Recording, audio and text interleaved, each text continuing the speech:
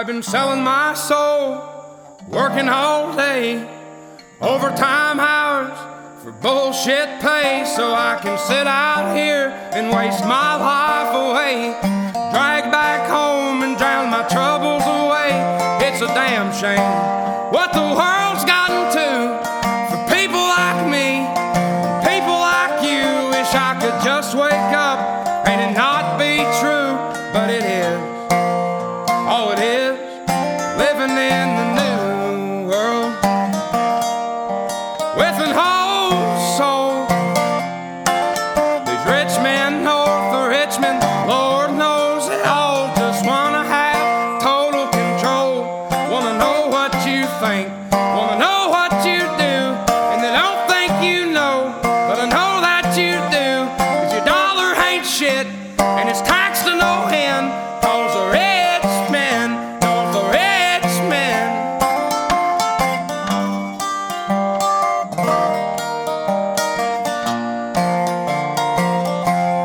I wish politicians would look out for miners, and not just miners on an island somewhere. Lord, we got folks in the street, ain't got nothing to eat, and the obese milking welfare.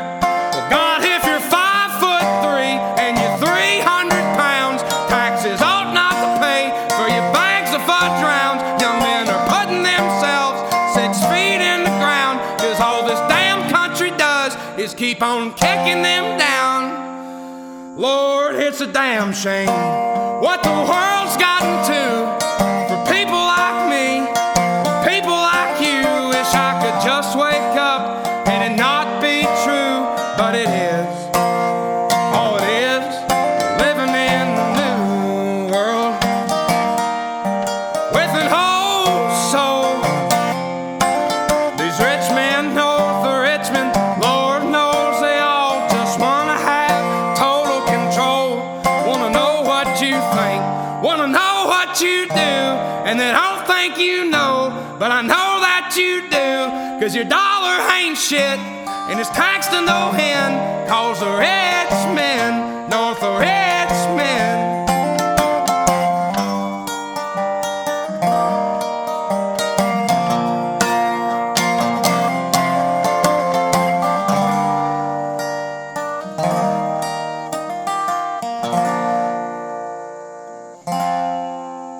I've been selling my soul, working all day, overtime hours for bullshit pay.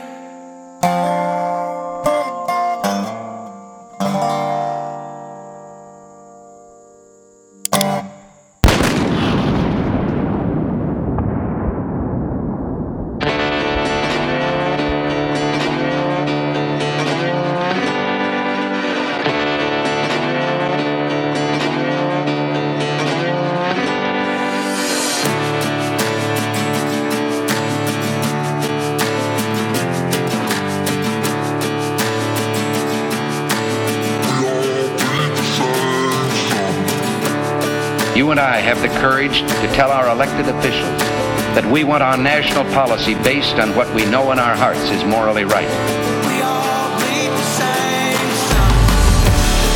I don't know. I'm having microphone issues here. I don't know.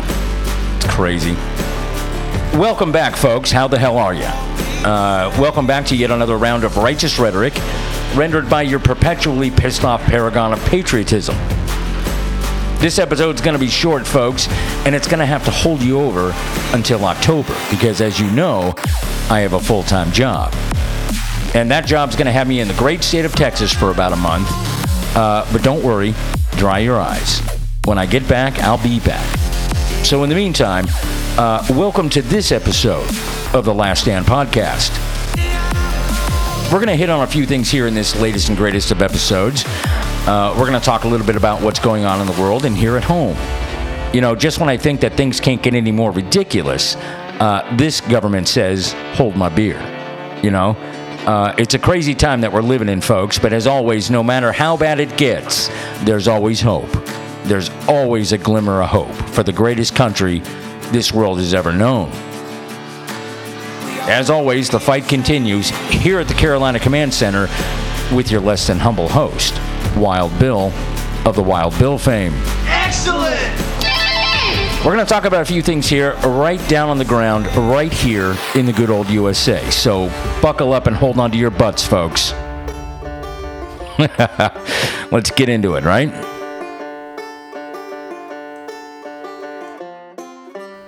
I don't know. This microphone's giving me the heebie-jeebies here. Folks, if you hear a difference in the mic here, my apologies. This is... it sounds different for some... I don't know. For some reason, it sounds different. If you notice a difference, I'm sorry. I'm going to have to get to the bottom of this. I think it's going to come out okay. I'm going to fool around with this thing here throughout the episode, so buckle up, all right? But anyway, welcome to the episode, folks. Welcome to it. As you noticed, Oliver Anthony and his song Rich Men North of Richmond. It's kind of a tongue twister if you're not prepared for it. That song, even more than... I'd say it's a bigger success than even Jason Aldean's song, Try This in a Small Town. We thought that song, kind of spoke to us. But I'm going to tell you, this Oliver Anthony, whose name is Chris Lunsford from Virginia, I'm going to tell you something. It speaks to me, and it speaks to a lot of people in this country. It's just genuine, It's authentic. I mean, this is a guy that just wants to put music on YouTube. He was never trying to, become famous. He's a regular guy from Virginia, of all places. And maybe that's part of the authenticity of this thing, because this is Appalachia, where this is coming from, but millions and millions of views. I mean, overnight sensation, and that's literal, folks. That's literally what happened. The guy became an overnight sensation with millions of views of his YouTube video and millions and millions of listens on iTunes. He became the guy on at the top of the charts in iTunes. I mean, this thing spread like wildfire, and there's a reason for that. The guy, like I said, he's authentic, but wouldn't you know that there were people that were out there that were going to try and, if not shut this down, just kind of denigrate this guy, like he's not authentic, it's weird, I mean, this guy's just some schmo from Virginia who happens to play music, and he plays it well. I mean, I you know me, man. I like this kind of music, and I like this kind of authentic feel to the music. I'm not much of a guy for when it comes to favorite kinds of music. This would be right up there. But like I said, people out there trying to denigrate it, and it's people on the left that are trying to do it. Rolling Stone was like one of the first ones that took the opportunity to trivialize what it was that was happening, when this thing was catching on like wildfire. In an article written by The Blaze, Paul Sacca, I don't know who that is, but in an article, it reads, Oliver Anthony soars to #1 on iTunes with Blue Collar Anthem, and Rolling Stone tries to trivialize the viral sensation as a right-wing screed with Reagan-era talking points. It's funny that they bring up Reagan, Do any of the young people today remember Reagan? I don't know. I hope they do. At least on this show. I play enough of Ronald Reagan on this show, probably more than anybody else out there.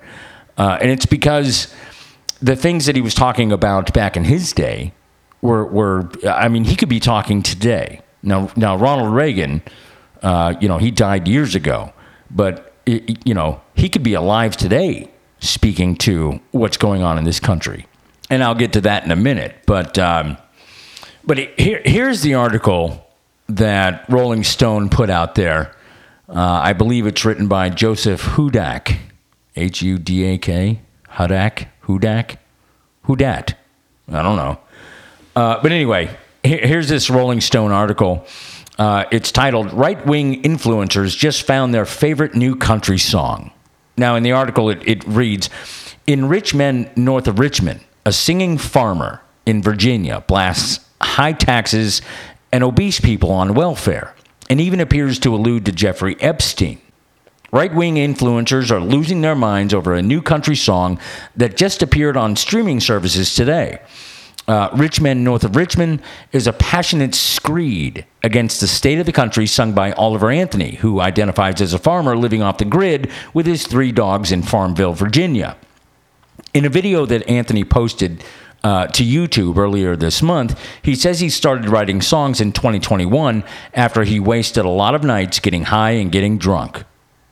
Raw solo songs with titles like I Gotta Get Sober and Ain't Got a Dollar helped cultivate a small following, but it was the recently released performance video of Rich Men North of Richmond, in which the red-bearded Anthony performs the song on a resonator guitar in a field with a deer blind behind him, that caught the attention of conservative personalities like country singer John Rich and commentators Dan Bongino and Matt Walsh.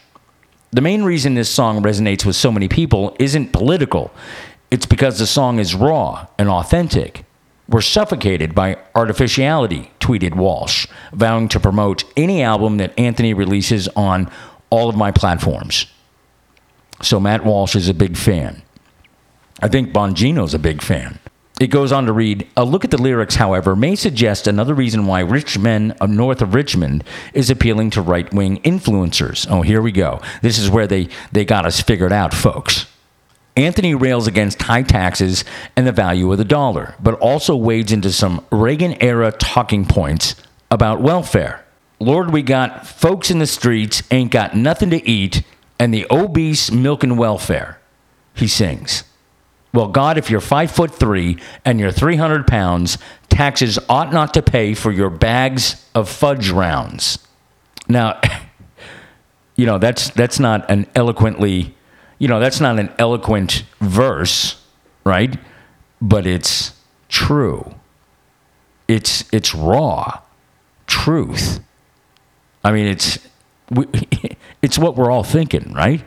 It goes on to read, the real head turner, though, is an apparent allusion to Jeffrey Epstein's Caribbean island, where the billionaire and convicted sex offender allegedly introduced underage girls to powerful associates. I wish politicians would look out for minors, and not just minors on an island somewhere.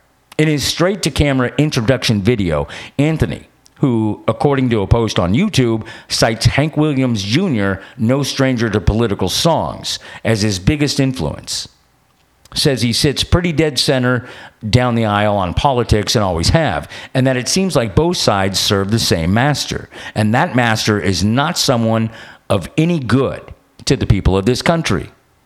That's what this Oliver Anthony's saying. One conservative influencer compared Rich Men North of Richmond to Jason Aldean's Try That in a Small Town. The 2 most viral country songs of the last month are Jason Aldean's Try That in a Small Town and Oliver Anthony's Rich Men North of Richmond. The account DC Drano tweeted. DC Drano, I don't even know who that is. But apparently DC Drano tweeted, you might notice a theme here. People are starved for music that speaks to them about today's problems. Well, that's damn right. That's accurate. Anthony, meanwhile, sings that he's simply just one of many trying to navigate a complicated 21st century. This, like I said, this song just caught on like wildfire, folks, because it's raw, it's authentic, it's genuine. This kid, who I think he was born in the 90s, he's a kid to me, but this is a song that speaks to people who are struggling with just the absolute insanity that's happening in this country, And it's funny that Rolling Stone, who really should have stuck to music, all right, but now isn't even good at that, recalls Reagan. It's funny that they recall Reagan. Reagan was the last president who knew what was happening, in the country and what could happen to the republic, and, that the real power to correct our course in this country was in the people, Now, Rolling Stone speaks of Reagan as though he were inconsequential, But if you listen to Reagan, if you listen to his speeches, and certainly I've posted enough of those speeches and those clips in my show, but if you listen to his interviews, okay, especially in a compilation that I put together at the end of episode 25, I think it was, President Reagan would have understood Oliver Anthony.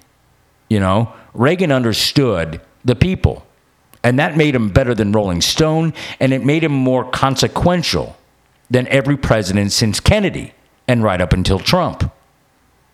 President Reagan would have been in Oliver's corner. Reagan fought for and represented guys like Oliver. All right, and guys like Oliver, he like I said, he probably doesn't even remember Ronald Reagan, but Reagan remembered guys like Oliver. And Oliver, whether he knows it or not, and even though it wasn't Rolling Stone's intention, Oliver just got the best accolade and compliment that he could possibly get from the most unlikely of publications, like Rolling Stone. His lyrics are being compared to Reagan talking points. That's the most awesome thing that could be said about this kid. If he's aware of it, I hope he revels in it. I hope he's proud of it. Because Rolling Stone wanted to denigrate him by using Reagan. And unwittingly, they paid this man the best compliment that anybody could, in my opinion, But all of that isn't as important as the one thing that infuriates leftists at Rolling Stone and on the street, quite frankly. All right? This song went number 1 in a couple of days because it resonates with far more people than the left is comfortable with. It's the damn truth of the song and the spirit in which it's sung that gets on their nerves so much.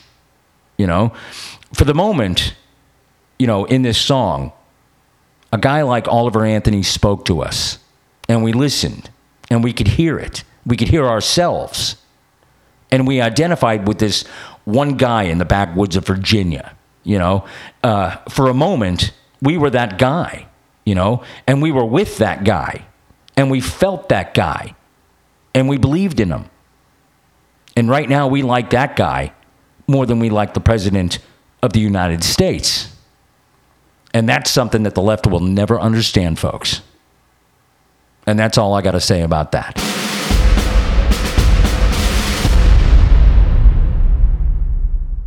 So let's see here. What are we talking about these days here in the county?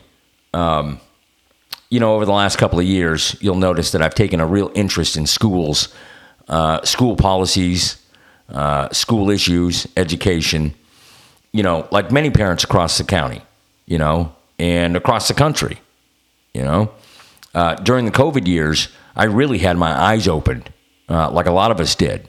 What our kids were being exposed to in schools, what they were being taught in schools, And despite what the people had learned during this time, what they understood, what they wanted, the bought and paid for representatives in this county and across the country, Democrats in Republican clothing, all right, continued to do what they wanted to do, all right, and what the unions wanted. What their philosophies and ideologies called for, They didn't listen to the people, They think they know better. They say they have the answers. They steer the ship. They think they know better than you folks. They're secretive, subversive. They limit the people and parents in this county and then dare to chastise them and ridicule them for having legitimate issues on how things are being done. And they chastise parents that are calling them out for it, And that's something that has to change in this county, and I imagine in counties across the country, In this county, it seems that they spend our money how they see fit, right? Enriching themselves in the process. And then they have the audacity to tell parents that their own tax money will not follow their child to the school that the parents choose, all right? A school that produces results, right? Because they say so, using the North Carolina Constitution as an excuse to opposing the people's determined will. And like I said before, folks, why do they do this? They're fighting to keep your money, all right? And year after year, they spend it stupidly and wastefully. Again, enriching themselves in the process and doing deals for things under the people's noses in this county. All right? They do all of this and more while your public school systems fail in virtually every way imaginable. Okay? And when it comes time for an election, because now we're kind of in an election season here, only now do you get some of the truth, right? Or you get some of the information that they keep from you during the year. All right?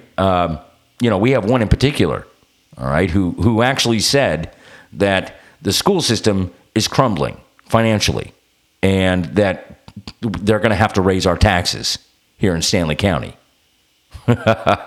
During the worst economic crisis that we've seen in this country in over 40 years, and he says this, we're going to have to raise your taxes because it's crumbling. Well, why is it crumbling? Why are we losing money? Why are things falling apart? Okay? That's the question to ask. Now, I'm talking about Dustin Lisk on the board who actually said this. I believe he said it at the last GOP meeting in the county. All right? When I heard this, it just confirmed what I thought the very first time that I saw him when the GOP voted to install him on the school board. And now he's just revealing what he always was, all right? A Democrat, all right, with Democrat practices and philosophies, all right? Definitely not a conservative, I can tell you that, all right? I knew it the night that he was voted in, all right? I knew it, and I saw it in the faces of the parents and the mothers who didn't have a vote that night. I heard it in their voices, when the GOP ganged up for one night to push this guy onto the school board over the obvious objections of the people that were calling for more vetting of the candidates. The GOP in this county knew what they were putting in there. And now, after all this time, he's going to tell us that they're going to have to raise our taxes. What they're looking to do is, they're looking to raise the paychecks, or, the pay of everyone across the board employed by the school system, right? And if they're successful in having your taxes raised, okay, I feel like that they won't have to sacrifice the bullshit that they're teaching our kids. Critical race theory, SEL, the trans agenda, leftist materials and lessons for the kids, okay? I think that's what they want to do. They want to raise your taxes so they don't have to sacrifice any of that. It's crumbling financially. Yeah, no shit, Dustin. No shit. Where was that kind of candor when parents were asking about the damn budget, when the school bus issues were being asked about all damn year? You didn't have any answers then. You didn't tell us anything then. And meanwhile, back at the ranch, okay, during that whole year, nothing of real importance had been accomplished for the schools in this county to put us on the right track. And when people bring it up, it's you're going to chastise them. You're going to ask them, what do you want us to do here on this board? Well, you've been pissing away the money on stupid shit and not spending it on the right things, I mean, I get into this in the last two episodes. Bottom line is they talk the talk. They don't walk the walk. All right. They have their own agendas. And they're better than you. They're better than you, folks. They know better.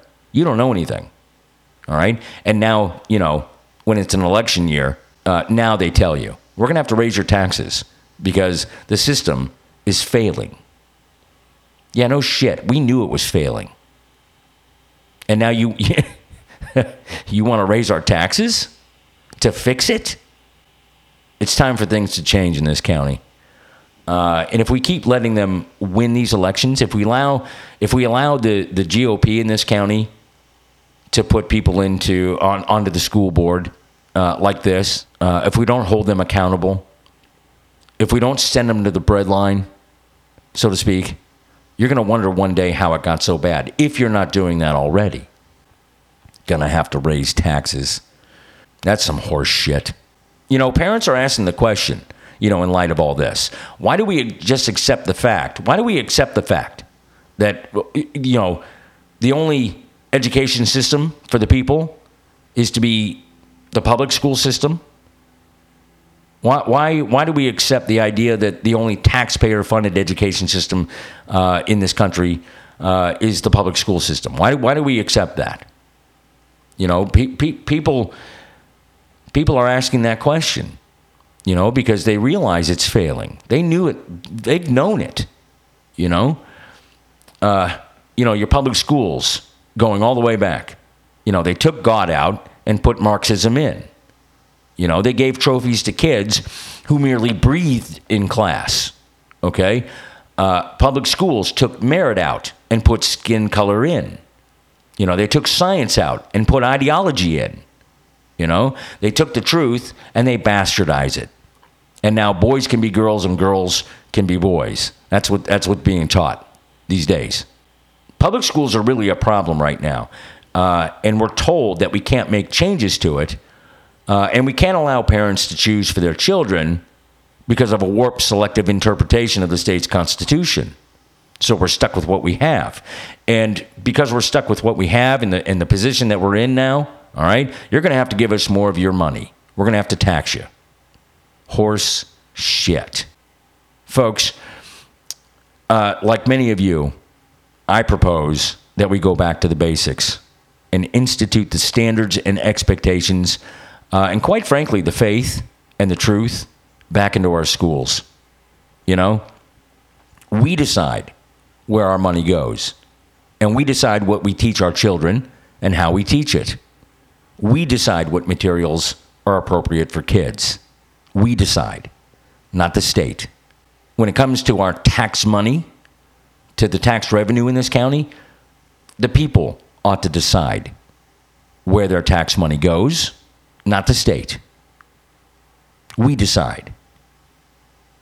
We don't have to reinvent the wheel. We just need to get it spinning again. And that's all I got to say about that.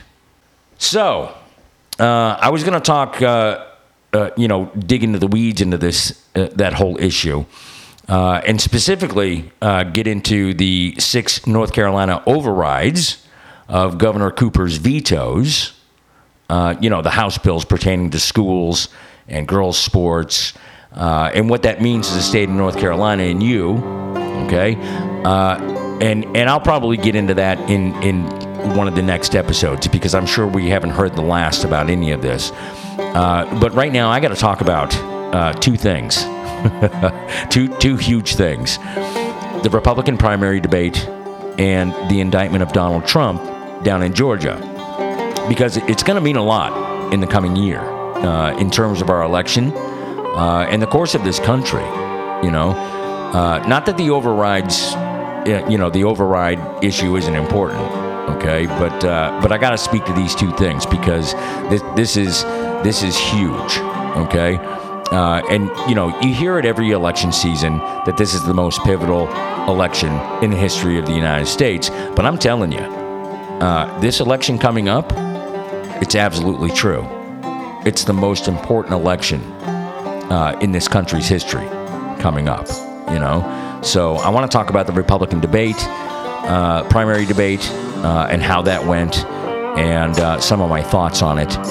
And I want to talk about the Donald Trump indictment in Georgia because holy shit, man! Some of the things that we saw and heard, and the indictment itself, it's truly amazing, folks. Like I said,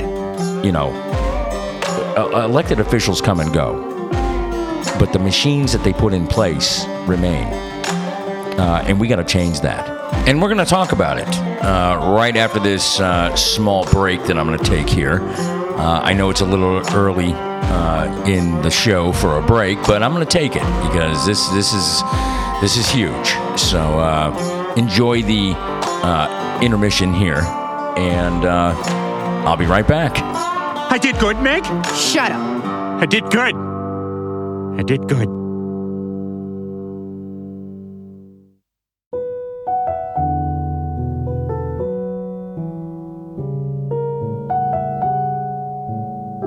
Well, if you're anything like me, folks, you're probably drinking coffee in the morning, right? That's right. It's the gift from God, right?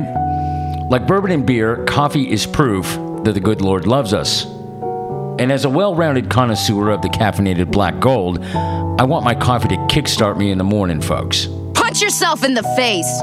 But I also want that smooth, medium dark blend flavor that can mellow out any Monday morning and can literally save the lives of those people who start talking first thing in the morning, before I'm ready to hear about their weekend bullshit. That's why I suggest Café Du Monde.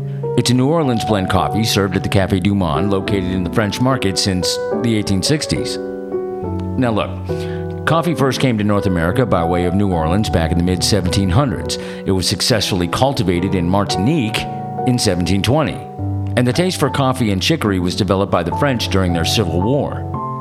As you can imagine, coffee was scarce during those times, and they found that chicory added body and flavor to the brew. Okay? And they carried this blend into the year 1862, when the first Café Du Monde coffee stand was established. And ever since then, nothing but caffeinated goodness has been served down there. And beginning in the late 1980s, early 90s, Café Du Monde worked its way into grocery stores across the country. Now look, history's good, right? But coffee's better in the morning. And at 7 a.m., nobody wants a damn history lesson about their coffee, right? So just pour a cup of Café Du Monde and remember how to be less dead and more alive again, all right? Because we need you to get to work, okay? So, make that special brew of chicory blend coffee by Café Du Monde and get your ass to work, okay? And remember, folks, if you got good bean, you got good coffee. Yes! I like it. My name is Ron Swanson. I'm here to tell you about a black tie gala fundraiser for Pawnee Commons happening tonight. All proceeds will go toward building a park. It will be enjoyable. Now I will take your calls, apparently. 3, 2. Hello again. I'm Ron Swanson, and I am still taking your calls, hopefully about tonight's gala. You're on the air. Hi, what's wrong with Joan? She has a bad hangover, which she is pretending is allergies. Is she gonna be okay? Wouldn't know. Never been hungover. After I've had too much whiskey, I cook myself a large flank steak, pan-fried in salted butter. I eat that, put on a pair of wet socks, and go to sleep. That works? It does. Please call now if you have questions about tonight's gala or one of my other interests, woodworking, novels about tall ships, meat, that sort of thing. This is Ron. Go ahead, caller. Hi, my Yorkshire Terrier has chewed up the legs on my kitchen table. Is there a cheap way to repair that? Great question.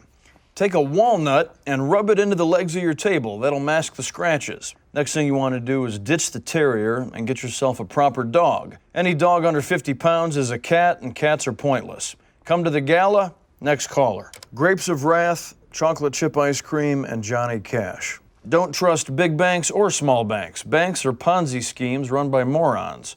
Your house isn't haunted, you're lonely. Whatever happened to, hey, I have some apples, would you like to buy them? Yes, thank you. That's as complicated as it should be to open a business in this country.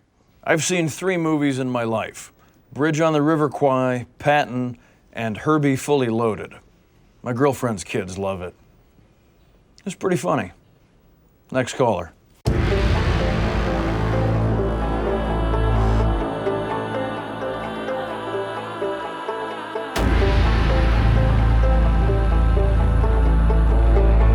Well, let the political war get hot, folks.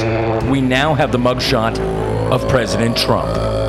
The former president was arraigned and arrested in Fulton County, Georgia, and he was out of there in about 15 minutes, but not before he got his mugshot taken You know, this case is going to be televised. That's why they did it. They want the spectacle, okay? They wanted to push this mugshot out there and hope that it would turn people away from Donald Trump. But as per usual, they're dead wrong. You know, I want a mug. I want a T-shirt. I want a freaking wall poster. I mean, hell, I want a flag of this mugshot. Because if they thought that the people were going to turn against Trump in that county or across the country, they're wronger than two boys kissing. You know, Trump's numbers have bolted up to about 55% in support of the man. You know, they've been beating this man's ass and really punishing us, the people, for supporting Trump in the first place. You know, you got 4 indictments and a mugshot now. 4 bullshit indictments and a mugshot. And at the end of it all, he's still going to be president. Put that in your pipe and smoke it.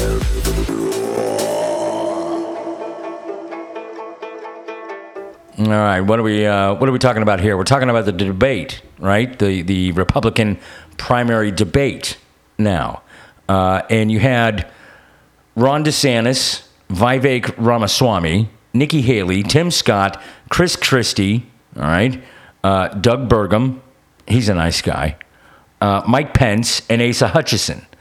And you know, the one guy that should have been there, that I think would have been better. You know, it would have been better if he'd have been there, was Larry Elder. I really wish Larry Elder would have been there. In fact, if you're going to take one guy off that stage, all right, one person off that stage, I would have taken Asa Hutchinson off the stage. You know? I don't know. I think you still have to have Mike Pence in there. He'd have been one I'd have taken off because hey, Mike, you're done, man. Okay? Not this time.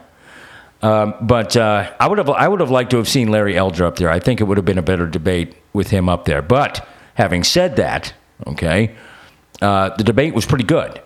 All right, August 23rd, 2023, the Republican primary debate happened, and Donald Trump was not there, but he was there. Okay, if you know what I mean. The debate itself wasn't short on fiery debate. All right, and back and forth when it came to the people that were on the stage. You know, a lot of people have made some hay about Donald Trump not being there. All right, he thinks it's not necessary for him to be there. All right, since every other candidate is basically choking on his dust miles behind in the polls. Okay, I think it was a good thing in retrospect that Donald Trump didn't show up to this thing, because I'm going to tell you what, if there's anybody that was going to suck the air out of the room, okay, it was going to be Donald Trump. And this really allowed these candidates to kind of let loose a little bit on each other. You know what I mean? And really get into a scrum on stage there. All right? Because that's really, I mean, that's what has to happen. All right? And honestly, you know, Trump was probably watching it. And, you know, he was doing yes, no, yes, yes, no, no, no. The short list, you know what I mean? But anyway, so it happened, and you know, in my mind, I'm looking at these cats, and there's only, I mean, honestly, there's a few of them. They all had some good points on some things, all right. But honestly, the only two that I was really giving any weight to by the end of it was Ron DeSantis and Vivek Ramaswamy, all right. No one else on that stage has an ice cream cone chance in hell of being a serious contender to Trump, okay? You know, most of the people on that stage, they're either, you know, from the establishment or they're just simple spoilers, okay? Like Chris Christie, all right? He's a spoiler, all right? His whole platform is based on, you know, trashing Trump, okay? But, you know, they don't, I don't think any of them has a real chance to surpass Trump, especially after the latest indictment and arrest of Donald Trump down in Fulton County, Georgia. Okay, which I'm going to get to here in a little bit. But anyway, so I'm pre-gaming. You know, I know I've asked this before, but am I the only one that pre-games these debates or political debates? I'm pre-gaming this thing like a football game. You know what I mean? But anyway, so it gets rolling, And it starts off like you'd expect, okay? And the first question was given to Governor Ron DeSantis, who opened up with the first canned statement of the evening, all right? But canned or not, honestly, it was explosive. It was a good first shot, you know what I mean? And quite frankly, it's the prevailing thought on the minds of American people, okay? And the characterization of our country, what's going on in the country by DeSantis, it's on everybody's mind in the way that he put it. And the way that he explained it, like I said, was the first explosive statement of the evening. And really, it should have been the overarching theme of where Americans are today. Our country is in decline. This decline is not inevitable. It's a choice. We need to send Joe Biden back to his basement and reverse American decline. And it starts with understanding we must reverse Bidenomics so that middle-class families have a chance to succeed again. We cannot succeed as a country if you are working hard and you can't afford groceries, a car, or a new home, while Hunter Biden can make hundreds of thousands of dollars on lousy paintings. That is wrong. We also cannot succeed when the Congress spends trillions and trillions of dollars. Those rich men north of Richmond have put us in this situation. And finally, we need to lower your gas prices. We're going to open up all energy production. We will be energy dominant again in this country. I showed it could be done in the state of Florida. I pledge to you as your president, we will get the job done, and I will not let you down. But despite the powerful statement that DeSantis made that garnered much applause from the audience, it didn't take long for the shots to be fired. And it rapidly became apparent that all guns were on Vivek Ramaswamy. And honestly, you know, as soon as the guy starts talking, I knew that the establishment people were going to, you know, have the knives out, you know, because quite frankly, that's how they've operated all their political lives, you know. Hell, it's what everybody did to Trump in 2016, you know. And, of course, Vivek was saying things that were kind of controversial. And, you know, I think he was kind of picking the fight, too, you know. So first, let me just address a question that is on everybody's mind at home tonight. Who the heck is this skinny guy with a funny last name, and what the heck is he doing in the middle of this debate stage? I'll tell you, I'm not a politician, Brett. You're right about that. I'm an entrepreneur. My parents came to this country with no money 40 years ago. I have gone on to found multi-billion-dollar companies. Listen, now that everybody's gotten their memorized, pre-prepared slogans out of the way, we can actually have a real discussion now. The reality and the fact of the matter is... Was that one of yours? Not really, Mike, actually. We're just going to have some fun tonight. And the reality is, you have a bunch of people, professional politicians, super PAC puppets, following slogans handed over to them by their 400-page super PACs last week. The real choice we face in this primary is this. Do you want a super PAC puppet, or do you want a patriot who speaks the truth? Do you want incremental reform, which is what you're hearing about, or do you want revolution? Okay. And I stand on the side of the American revolution. I've got to address it. We're going to take control back here. You know, Ron DeSantis may have had the number one spot on the stage, but Ramaswamy was taking the heat. I mean, he was really. They had the knives out for Vivek, and I think it was in part because of, you know, he was kind of picking the fight in some of these, but you know, some of the ideas that he had and some of the issues that he talked about and his stances on them, I really think went against the establishment grain. So, you know, they're going to pile on the guy. You know, Mike Pence, Chris Christie, Nikki Haley, they all went after him in one way or another on one issue or another. You know, Mike Pence called Ramaswamy a rookie. Chris Christie called him an amateur. You know, Nikki Haley went after him. You know, you don't know anything about foreign policy, and it shows. You know, that's cute, Nikki.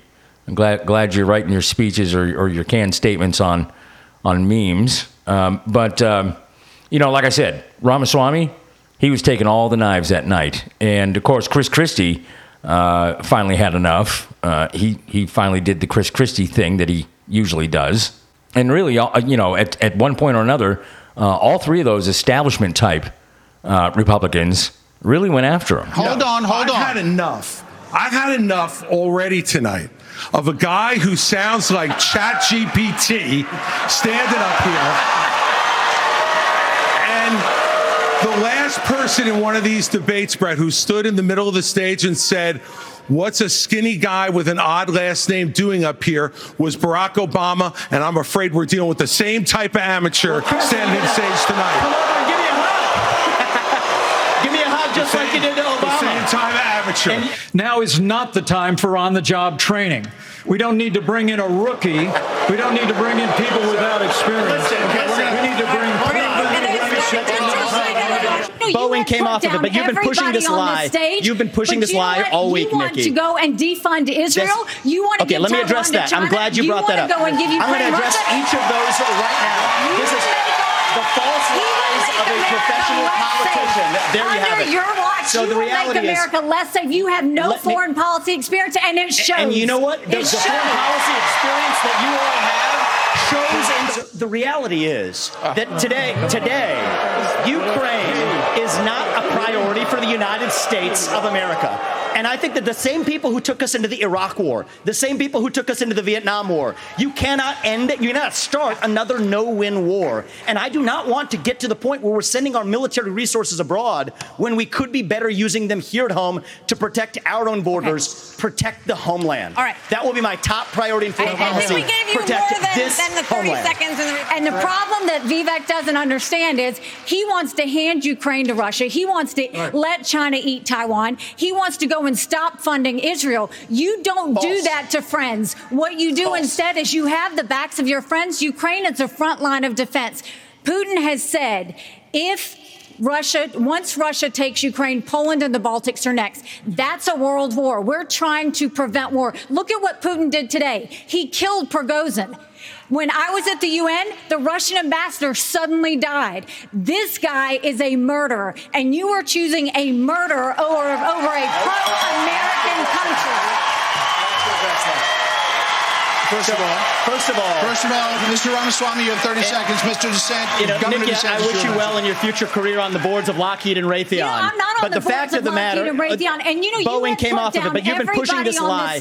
You've been pushing this lie all week, Nikki. You want to go and defund Israel? You want to okay, let me address that. I'm glad you brought that up. I'm going to address each of those right now. This is the false lies of a professional politician. There you have it. Your watch, so the reality make America less safe. You have no foreign policy experience, and it shows. And you know what? The foreign policy experience that you all have shows in the pointless wars we've gotten into. I have to address that. So our relationship with Israel will never be stronger than by the end of my first term. But it's not a client relationship. It is a friendship. And you know what friends do? Friends help each other stand on their own 2 feet. So I will lead Abraham Accords 2.0. I will partner with Israel to make sure Iran never is nuclear armed. But you know what I love about Israel? And I've been there probably in the last 10 years more than most people on this stage. You know what I love about them? I love their border policies. I love their tough on crime policies. I love that they have a national identity and an iron dome to protect their homeland. And so, yes, I want to learn from the friends that we're supporting. And what puzzles me is, I want to learn from those and apply those to protect our homeland, Nikki. Israel that is the needs answer. America. America needs Israel. Okay, Governor DeSantis, you were mentioned in the territorial dispute. Not only... no, it's not a territorial dispute either. And, this is the way it went for most of the night, folks. I mean, it didn't take long to get there. And once they were there, they were going full blast, It was wild. It was entertaining. And it was informative. And in some ways, they didn't talk a lot about what they were going to actually do. All right. They were basically debating the issue.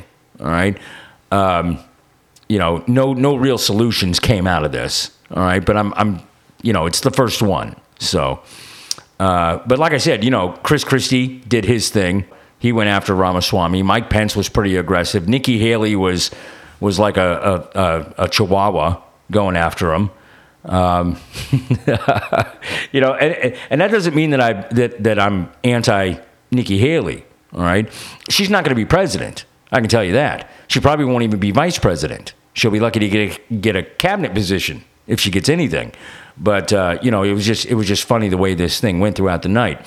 Chris Christie was like, to Vivek, you've never done anything to try to advance the interests of this government except to put yourself forward as a candidate tonight. And then he goes on to say, I did it as a U.S. attorney. I did it as a governor. And I'm not going to bow to anyone. I don't even know what the hell he means by that. I'm not going to bow to it. What the hell did that have to do with anything, Christie? And to be fair, okay, Christie, before this debate, had been nothing but bash Trump, okay? I've never heard him talk about substantive solutions on anything except to bash Trump, But in this debate, he tried for a while to make it seem like he wanted to be president of the people, But again, like I said, true colors come out every time. He's got nothing. All right. And I don't think anybody's really impressed by his record in New Jersey. All right. Let's not forget, while he was shutting, people down in New Jersey over COVID, his ass was at the beach. Okay. The one that he closed down and then enjoyed while the people were shut out of it. Yeah, that's Chris Christie. All right. But all this back and forth, from the establishment Republicans up there on the stage going after Vivek, it kind of made DeSantis kind of an afterthought. Nobody really took a shot at DeSantis. And interestingly enough, during this debate, Haley took the first shot at Trump, claiming that he ran up the deficit. But as per usual, the candidate shoots off a snippet of a soundbite with no context or truth to the matter that she spouted off. Okay? $8 trillion to the deficit. Yeah. You know what that was? Yeah, that was COVID. None of it was because of any war that Trump engaged in, like we are now. What are we up to in deficit under Biden's watch? Well, the Committee for a Responsible Federal Budget estimates that the Biden administration has enacted policies through legislation and executive actions that will add more than $4.8 trillion to deficits. $4.8 trillion. That's almost $5 trillion that he's going to add. To compare it, Barack Obama had $8.6 trillion added to the budget. Added to the deficit. This is the kind of soundbite crap you get at some of these debates. And as far as the experience shot that Haley tried to take on Vivek, it struck me that all the other candidates, especially Mike Pence and Nikki Haley, as much as they tried to make inexperience a denigrating issue point, it struck me that all these supposed experienced candidates, right, that they've been in the government for a long time. And look where we are, folks. The country is out of control, economically, culturally. And sure, you can blame Biden for it, but all these other Republicans have been around for years before Vivek got into politics, all right? And yet, things are where they are. If they were so great, why didn't they do something about it then? You know what I mean? So really, the whole experience thing is really questionable here, all right? You might have some political experience out there, but is it really doing any good right now? Are we on the right path? Are we doing the right things? A lot of people would say no. So at the end of it all, at the end of this primary debate, my feeling was that in terms of winners and losers in this thing, I think it was a toss-up between Vivek Ramaswamy and Ron DeSantis. They both kind of crushed it in their own way. Either one of them will be a great VP. I didn't even talk about Burgum or Asa Hutchinson or Tim Scott. Tim Scott, I like that guy. I really like Tim Scott. I really do. But I don't think it's his time. Burgum, he's a nice guy. And he did make some valid points by using some small town insight that I think was really good. The guy's from North Dakota. He seems like a really good guy, and he's a self-made man. I think he's a billionaire too. Okay, like I said, nice guy, but not his time. Okay, Nikki Haley, she made some good points in here. Still not feeling her as president. Okay, I don't think she ain't gonna get there. All right, she ain't the one. And as far as the abortion issue goes, just on that alone, if she's looking for a consensus on that issue, after making the statement that a president needs to have moral clarity and needs to lead and know right from wrong and good from evil, then your whole stance on abortion and looking for a consensus on that is kind of confusing. Okay? So, Nikki, you ain't the one. You're the establishment. Chris Christie? Nope. Not happening. Asa Hutchinson? Nah. Not a president. He's not president in any way, shape, or form. He might be a good guy, and I think he's a good guy, but I just don't think he's the guy, especially with Trump in the race. You know, Asa Hutchinson and Mike Pence still operate from the old playbook and talking points style, okay? Hutchinson is a conservative, all right, but he's one of the old Republicans, and he comes from a time where, you know, Republicans were quite frankly comfortable with rolling over for the Democrats, you know? And like I said, not that I think, you know, Mike Pence and Asa Hutchinson are bad guys. You know, personally, I like Mike Pence as an individual. I've heard him talk before. I like the guy. I don't dislike him. And Asa Hutchinson is certainly a nice guy, but they're not the kind of guys we need as president. All right, they're not the fighters that we need in the White House right now. So let the games begin. Right. I said that Trump's short list is being compiled as we speak. I don't know if any of these people make it into his administration. I don't know. He you know, Trump's going to decide, right? But here's what I do know: Trump is a known factor among the people, and from my foxhole, he's the guy. You know, because he's the one guy out of all these candidates that the Democrats want to destroy. Okay? He's the one guy that's he's going to go scorched earth with the deep state. I'm telling you. And the left knows it. The Democrats know it. And that's why they're bringing out the guns. You know? I think any of these candidates, like I said, any two of these candidates, if I were to pick two for vice president, it would definitely be DeSantis or Ramaswamy. Okay? Really anybody but Mike Pence, Asa Hutchinson, and Chris Christie. You know, like I said, I think Burgum is. I think he's intriguing. I would love to hear more of that guy talk. He's he's a nice guy right now. You know what I mean? But I don't know a whole lot about him. But during the debate, I really liked some of the things that he said and how he said them. So. Anyway, the first primary debate's down. There's going to be one later in the next month or two, I think. My opinions about all of this could change if, and only if, the candidates convince me in an earth-shattering way that any of them is better than Donald Trump. Vivek's the only outsider here. But, you know, as we learned with Donald Trump, outsiders don't have anything to lose for a hot minute, you know. I think he'd go in guns a-blazing. Sort of like Trump did, you know. The other side of that coin is, look, Ron DeSantis really knows how to govern, and he's been a complete success in the state of Florida. And I think a lot of people out here in the rest of the country look at Florida and go, you know, that makes sense. You know, you know, he's been successful there, and he's been willing to take on, you know, huge movements on the other side of the fence. So let's dance, right?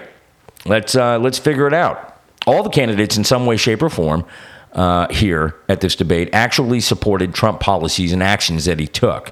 With very few exceptions, they all agreed that Trump policies worked, okay, in their own way. They didn't actually come out and say it in a lot of ways, but, I mean, really, when you listen to them, you know, these are Trump policies and actions that they're supporting.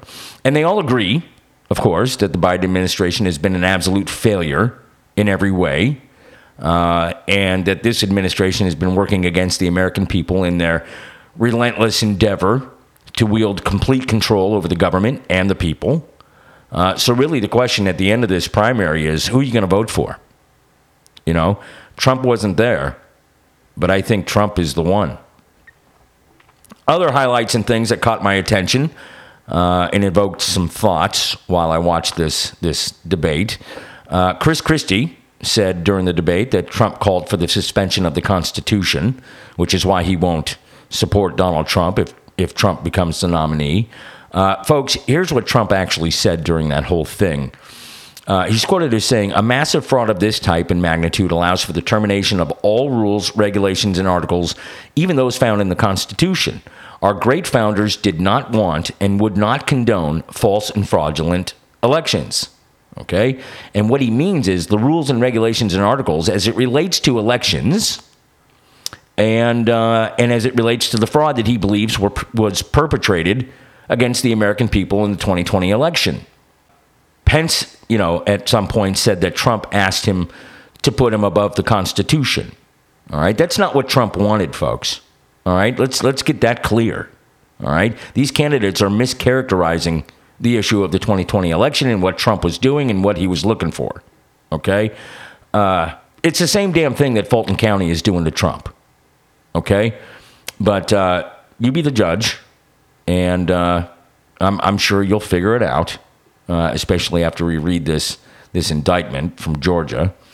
Ron DeSantis, I think, is, like I said, more of a mission-oriented guy. He doesn't spend a lot of time, flashing his teeth in public, okay? And when he gets down to business, it's at the desk, okay? He's working the issue, okay? But he's not out there in public to do showbiz, okay? And he gets the job done by allowing the right people, to help work the issue and embody his vision for the people of Florida. Okay, so he's going to have to really figure out how to convey the passion that he obviously has on the inside. All right, we know he knows how to govern, and from my foxhole, he's got the best record out of all the candidates here who were former governors. Okay, and if Trump wants him as VP, I don't think it'd be a bad choice. Vivek Ramaswamy, there were some people that actually tried to. At some point or another, I don't think it was during the debate, but at some point or another, there were a bunch of posts and accusations that Vivek Ramaswamy took money from George Soros. Folks, it doesn't take long to figure stuff out, okay? So do yourself a favor and actually look into the issue, all right? Vivek Ramaswamy was accused of being bought and paid for by Soros. That's not true, okay? And here's why. Vivek Ramaswamy received a $90,000 award from a fund that was created by Daisy and Paul Soros, not George, okay? And at the age of 24, 25, something like that, he was still going through school, and he took the award to pay for his law school, okay? That's the crux of it, folks. Okay, he didn't take checks personally from any Soros. Okay, it was an award fund through the school and for school. This was before he was a billionaire. So, those people out there who talk about how he's bought and paid for, nah, not really, not at all. Actually, we're going long here. I'm over the hour. Damn. I'll finish this up and then we'll cruise into another break. Nikki Haley, okay, says that Ramaswamy wants to let China eat Taiwan, okay, and, he doesn't have foreign policy experience. And I'm thinking, what, versus the experience that handed Afghanistan to the Taliban or let Russia invade Ukraine, calls China a competitor instead of the enemy that they are, yeah. I'll consider an outsider with no foreign policy experience. I mean, it comes down to choices. It comes down to decisions that are made, with the information that you have and the things that you know, okay? And as far as, Nikki Haley's position on China, honestly, I think she's in alignment with everybody else. We all know that China is an enemy here, all right? She was a good ambassador for the UN, but let's be real here. She followed the orders of the president in how we were to be represented to the UN, okay? It's a dumb shot to take, all right?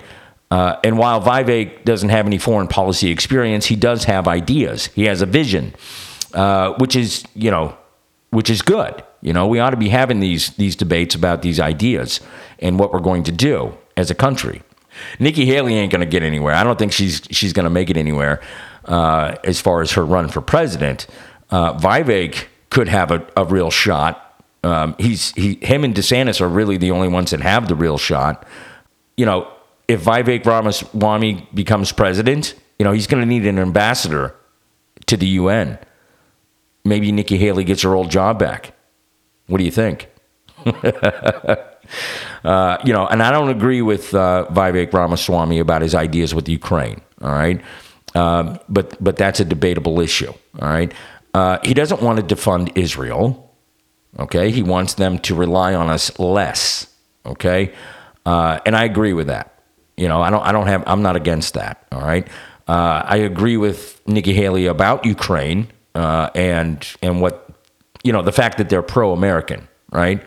And that they're getting screwed, not just by Russia, but by us. Okay. Because of course, we got billions of dollars that are going to Ukraine and barely pocket change for Maui. All right. And that kind of pisses people off. All right. Who do I think won the debate?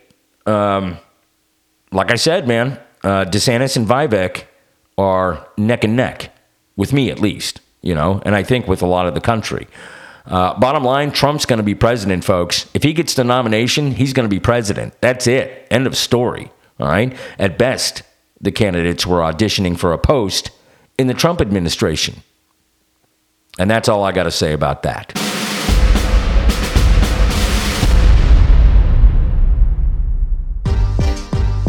So, here we are at the top of the hour, actually 7 minutes over. I said this was going to be a short episode, but I think it's going to go a little long over the hour and a half that I wanted to take.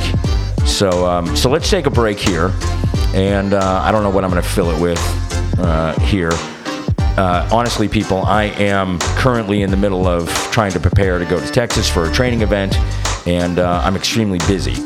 So let's take a break here, and when we come back on the other side, we're going to talk about the Trump indictment, okay, and the left's response to it, and break down the charges in the indictment and talk about those, and we're going to get into the whole thing here.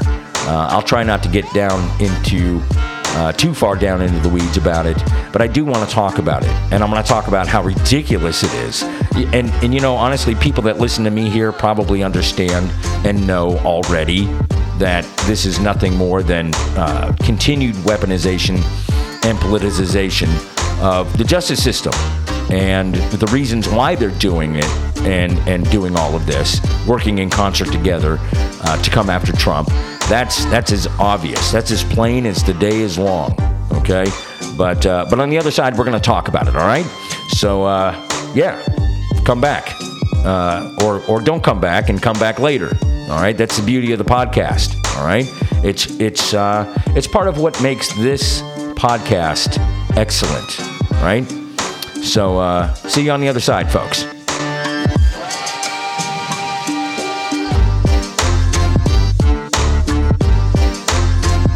Podcast excellence.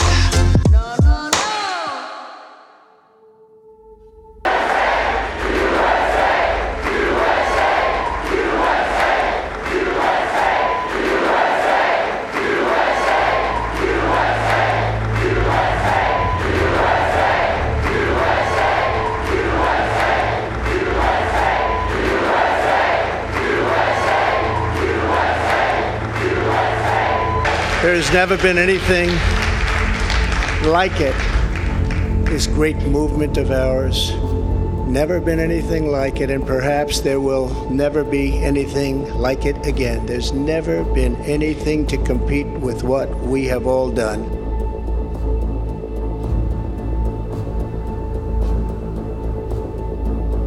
But never forget our enemies want to stop us because we are the only ones, and that's all of you and me, all working together. Who can stop them? We're the only ones that can stop them.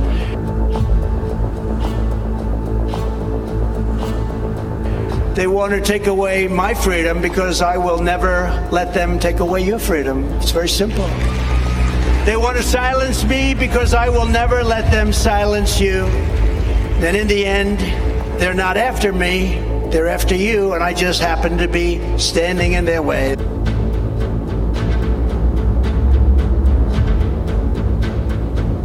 We are a failing nation. We are a nation in decline. And now these radical left lunatics want to interfere with our elections by using law enforcement. It's totally corrupt, and we won't let it happen. 2024 is our final battle. With you at my side, we will demolish the deep state. We will expel the warmongers from our government. We will drive out the globalists. We will cast out the communists, Marxists, and fascists. And we will throw off the sick political class that hates our country. We will rout the fake news media, and we will defeat crooked Joe Biden. We will liberate America from these villains once and for all. The great silent majority is rising like never before.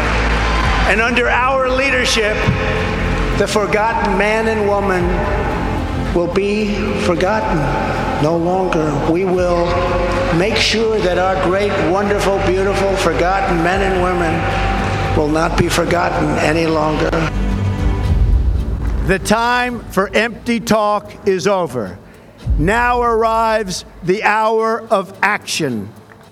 Do not allow anyone to tell you that it cannot be done. No challenge can match the heart and fight and spirit of America. We will not fail. Our country will thrive and prosper again. We stand at the birth of a new millennium. It's time to remember that old wisdom our soldiers will never forget, that whether we are black or brown or white, we all bleed the same red blood of patriots. Your voice, your hopes, and your dreams will define our American destiny. And your courage and goodness and love will forever guide us along the way. We need somebody that literally will take this country and make it great again. We can do that.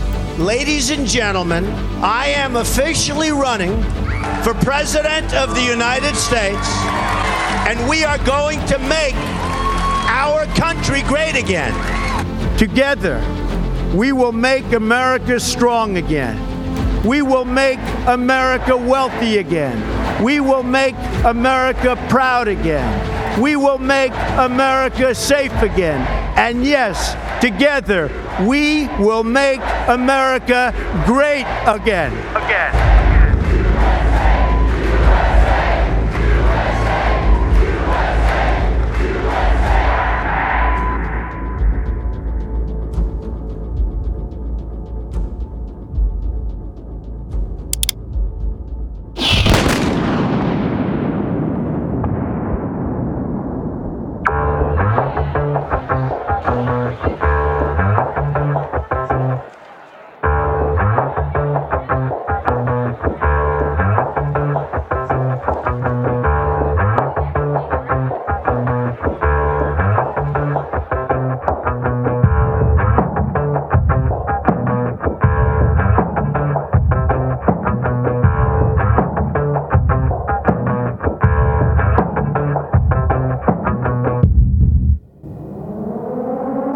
Well, the America First movement is as strong as it's ever been. And no matter how many false indictments that they write up, no matter how many false charges that they sling at this guy, we know that he will prevail, as he's done time after time, after all their attempts to crush this republic by crushing one man. They will fail. I know it, you know it, and you can damn sure bet that in the end, they know it.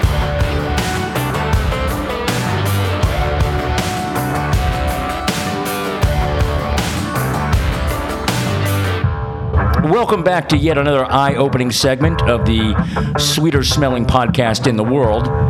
I am your less than humble host, Wild Bill of the Wild Bill fame. Coming at you from the Carolina Command Center, rendering my righteous rhetoric for your reception, folks. So buckle up and hold on to your butts, because we're about to jetpack our ass right into truth, justice, and the American way.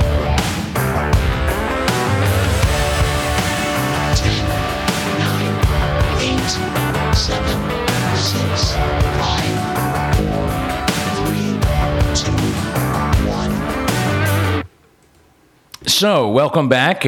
It's good to be back, folks.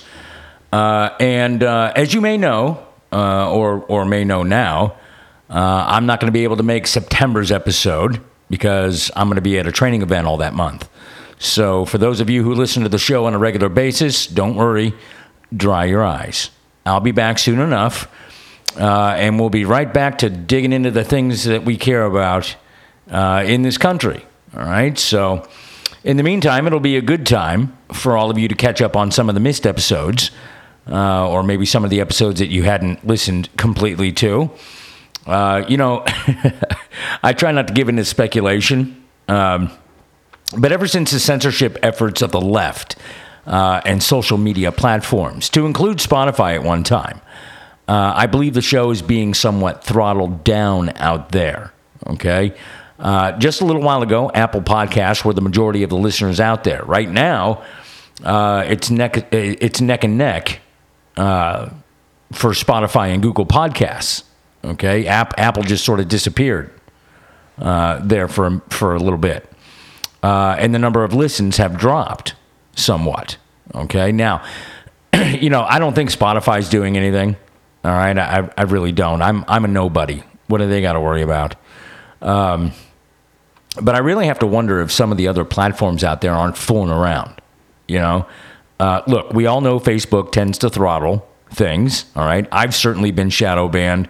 I've been kicked off of Facebook or thrown in Facebook jail for things that I've said, which were true, by the way, and even for some of my opinions that I wrote out there, mostly because some of these idiots out there on the left will report my post or whatever, or my comment, and that'll get me pulled off. So, there's that. Certainly the tube of you screws around with stuff, all right? But I don't do enough on the tube of you to worry about that. But, look, either way, the episodes out there that I think are worth listening to while I'm gone are California Corruption and Criminal Enterprises, which is episode 26, and Schools, Stanley County, and the Spirit of America, which is episode 25. So if you haven't listened to them, give those two latest episodes a shot, okay? They're really good. I put a lot of time into those two, and I think they're really good, so I think you'll enjoy them. So, what are we talking about here? The latest Trump indictment down in Fulton County, Georgia, where the DA in that county, Fani Willis, has seemed to bank her political career on charges against Donald Trump pertaining to the 2020 election, and her assertion that he tried to illegally overturn the results of that election in the country, in Georgia, and in Fulton County, right? The rapid-fire headline facts are these, folks. Trump indicted on 13 charges, including solicitation of violation of oath by a public officer, conspiracy to commit forgery in the first degree, and yada, yada, yada, okay? Former Trump White House Chief of Staff Mark Meadows, Rudy Giuliani, Jenna Ellis, Kenneth Chesebro, Jeff Clark, and more were also charged. These are attorneys and chief of staffs, okay?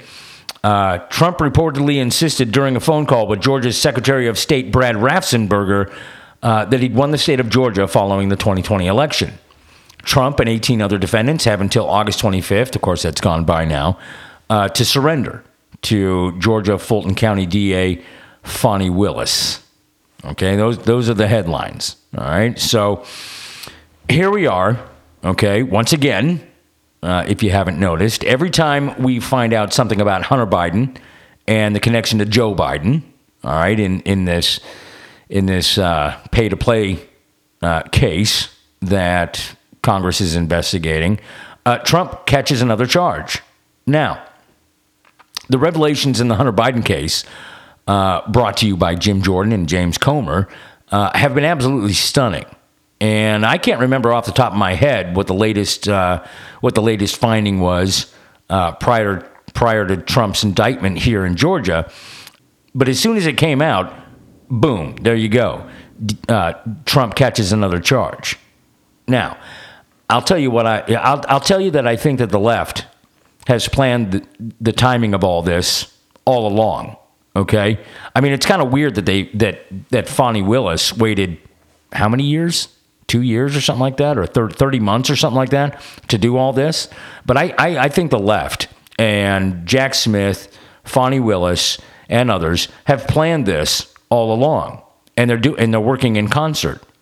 And in fact, there are stories that are coming to light now that suggests that there are concerns that Fani Willis was cooperating and working in concert with the federal government, okay, with the DOJ. The Republican-led House Judiciary Committee, chaired by Jim Jordan, sent a letter to Willis on Thursday. This would the Thursday past. That would have been, what, the 26th? No, that would have been the 24th, okay? Asking whether she communicated or coordinated with the Justice Department, who's indicted Trump twice on 2 separate cases, or used federal dollars to complete her investigation that culminated in the 4th indictment of Trump. Of course, she refused to answer that question to date, okay, but who knows? She might. Certainly, she may have... Wow, did you hear that? There's some thunder going on out here. Wow. She refused to answer that question, okay, but Jordan has given Fani Willis a deadline of September 7th to hand over any documents or communication related to her request, okay, or related to their request. The Fulton County DA's office, of course, declined to comment on this, but Willis has previously denied that she coordinated with Special Counsel Jack Smith's office and has consistently defended her investigation against accusations that it was politically motivated. Well, you know it was politically motivated. Jesus, she campaigned on getting Trump, okay? That was her campaign platform. She campaigned on getting Trump. Of course it's political. Jesus, they think we're dumb? You know, I believe she coordinated with all of these leftists out there to get Trump, okay? And the indictment... the resolve to make the indictment was hatched before even the grand jury was selected. That's what I believe, that even before the grand jury was there, I believe that this was already set up. Okay? I mean, hell, the damn indictment itself was put out online on the Fulton County DA's website before the grand jury had voted on it. Now, that's an egregious offense, folks. And once again, those who are complicit in the offense, or those working under the rogue offenders, they play stupid, okay? Because they think we're stupid, all right? When the charges were posted in advance of the actual vote by the grand jury, and as soon as, the DA's office realized that they put it out there, they took it off the site, okay? And then tried to tell everyone that it was a fictitious document. Well, it turns out that wasn't true at all. I mean, son of a bitch. It was on their website. Do you think we're dumb? The indictment that we have now and the thing that they had put out online in advance of the vote, they're identical, folks. Okay? So the fictitious document claim wasn't true, all right? Everybody figured that out. All right? So then they throw a clerk under the bus, okay? And the clerk seemingly, willingly, lays down in front of the bus and lets it flatten her ass, okay? But nobody's buying it, okay? In an article that I got from off of Fox News, Georgia court clerk admits mishap behind fictitious Trump indictment. She claims, I am human. Well, Shay Alexander, claimed that she had hit save on the indictment, but it went to the press queue. Okay. Well, if you were hitting save on this indictment, all right, and it went to the press queue, all right, that means it was already formed. It was already made up. It was already finalized, all right, ready to go out before the grand jury voted on it. They think we're dumb. In this article here written by Brandon Gillespie at Fox News, the timing of Trump indictments, Hunter Biden revelations raises eyebrows. Is this a coincidence?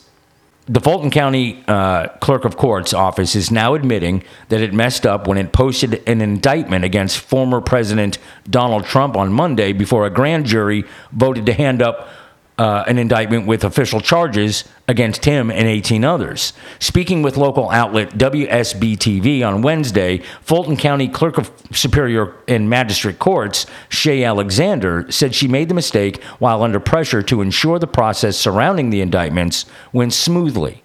On Monday afternoon, the Fulton County Court's website posted a document that listed the same charges included in the indictment released late Monday night, which included charges of violating the Georgia RICO Act. Okay, solicitation of violation of oath by a public officer, conspiracy to commit filing false documents, and more. Okay?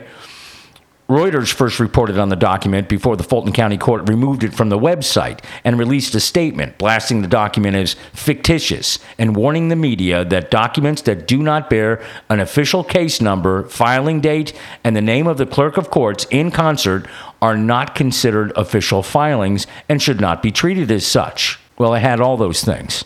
Shay Alexander claimed, "I am human," explaining that she wanted to get the documents out to the public quickly, and that's how the mishap happened. Yeah, quickly. Like before the grand jury had a chance to vote on whether or not they were going to indict.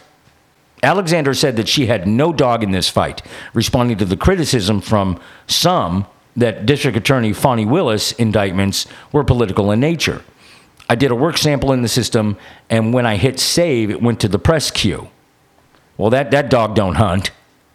Okay? What she didn't tell you in any of this was that the indictment from the grand jury was posted before the grand jury voted on whether to certify the indictment. They think we're dumb. They think we're dumb, folks. All right? Like I said, this thing has been in the works. And that document, I mean, it was cut and paste. You know what I mean? Plug and play. They already had this thing figured out before the grand jury even had a chance to sit down. And you know this is the case because as soon as it happened, they're calling it a fictitious document. Nah, they were identical, folks. And that's been reported on. That's why they had to come out with this story about Shay Alexander, hitting the press queue. Well, it's my bad. I'm sorry. I made a mistake. Yeah, well, the document was already made up. It was ready to be sent out. All right? You might have made a mistake, lady, but it was already, it was signed and sealed. It was ready to go before the grand jury voted to indict. This thing's been in play for a long time, folks. So this whole thing, okay, is a clear demonstration of the weaponized two-standard system of justice that we have in this country right now. And people see it for what it is. The people have known it since the Russian collusion thing and every accusation from the left since 2016. I'm going to tell you, the left is desperate here, okay? They're desperate to keep Trump out of the White House. So they throw all these indictments at the man, okay? All working in concert, by the way, to tie him up in court and to bleed him financially and everything else during the campaign season. And if just one of these charges stick, well, then they can make the case that Trump can't run for office. And if they can get the guy into the prison system, well, that's what they'd love to see happen, right? Trump spending the rest of his life in prison, far from their chokehold on power in this country. They'd love that. So, what are the charges that they hope are going to bury Trump? Well, you've got all these indictments that were orchestrated, and launched in concert, okay? You got the classified documents case out of Mar-a-Lago. These are 37 charges, including 31 counts of violations of the Espionage Act of 1917 as part of Special Counsel Jack Smith's investigation into Trump's handling of classified documents from his time in the White House. Well, it's actually his time after the White House, right? Stupid. That fire has kind of gone out. Although if they're going to keep going with it, but that fire's kind of gone out, precisely because the people know that Hillary Clinton is guilty of the same charge, and so is Joe Biden, by the way. You got the January 6 indictments. You got the New York falsification of business records, okay, and then you have the Fulton County, Georgia RICO case charges. That, in essence, charges Trump with attempting to overturn the 2020 election in Georgia and in the country, okay? Now, out of all these indictments, January 6 in Georgia are, in my opinion, they're simultaneously the most important charges that we have out of all these indictments, but also the biggest pile of bullshit that this justice system has shoveled, okay, to date, all right? Now, you'll remember that the left has accused Trump of mounting an insurrection and engaging in an insurrection, okay? You had the whole January 6th committee, base that whole hearing on those kind of charges. You know, I get this dumb shit all the time from the leftists, okay, on the Book of Face. He mounted an insurrection, okay? He ordered his people to go and try to overturn an election, yada, yada, yada, right? But here, let me read you the charges that are levied against Trump regarding January 6th. Now, this is United States versus Donald Trump, okay? You got count 1, conspiracy to defraud the United States. You got count 2, conspiracy to obstruct an official proceeding. Count 3, obstruction of an attempt to obstruct an official proceeding. And count 4, conspiracy against rights. Here's what they assert in this charge or in this indictment. The defendant, Donald J. Trump, was the 45th president of the United States and a candidate for re-election in 2020. The defendant lost the 2020 presidential election. Despite having lost, the defendant was determined to remain in power. So for more than 2 months following an election day, on November 3rd, 2020, the defendant spread lies that there had been outcome determinative fraud in the election and that he'd actually won. These claims were false, and the defendant knew that they were false. Oh, really? You know this? But the defendant repeated and widely disseminated them anyway, these lies, to make his knowingly false claims appear legitimate, create an intense national atmosphere of mistrust and anger, and erode public faith in the administration of the election. The defendant had a right, like every American, to speak publicly about the election and even to claim falsely that there had been outcome determinative fraud during the election and that he had won. He was also entitled to formally challenge the results of the election through lawful and appropriate means, such as seeking recounts or audits of the popular vote in states or filing lawsuits challenging the ballots and procedures. Indeed, in many cases, the defendant did pursue these methods of contesting the election results. His efforts to change the outcome in any state through recounts, audits, or legal challenges were uniformly unsuccessful. Well, we all know why they were unsuccessful. I would love to be able to get into the weeds with this. We know about the compromised judiciary in a lot of these places, okay? We know that real audits did not take place. We knew that legislative processes, as they relate to elections and how elections are conducted in certain states, were completely neglected or disregarded. We know that we could see it, especially in places like Michigan. But anyway, moving right along here.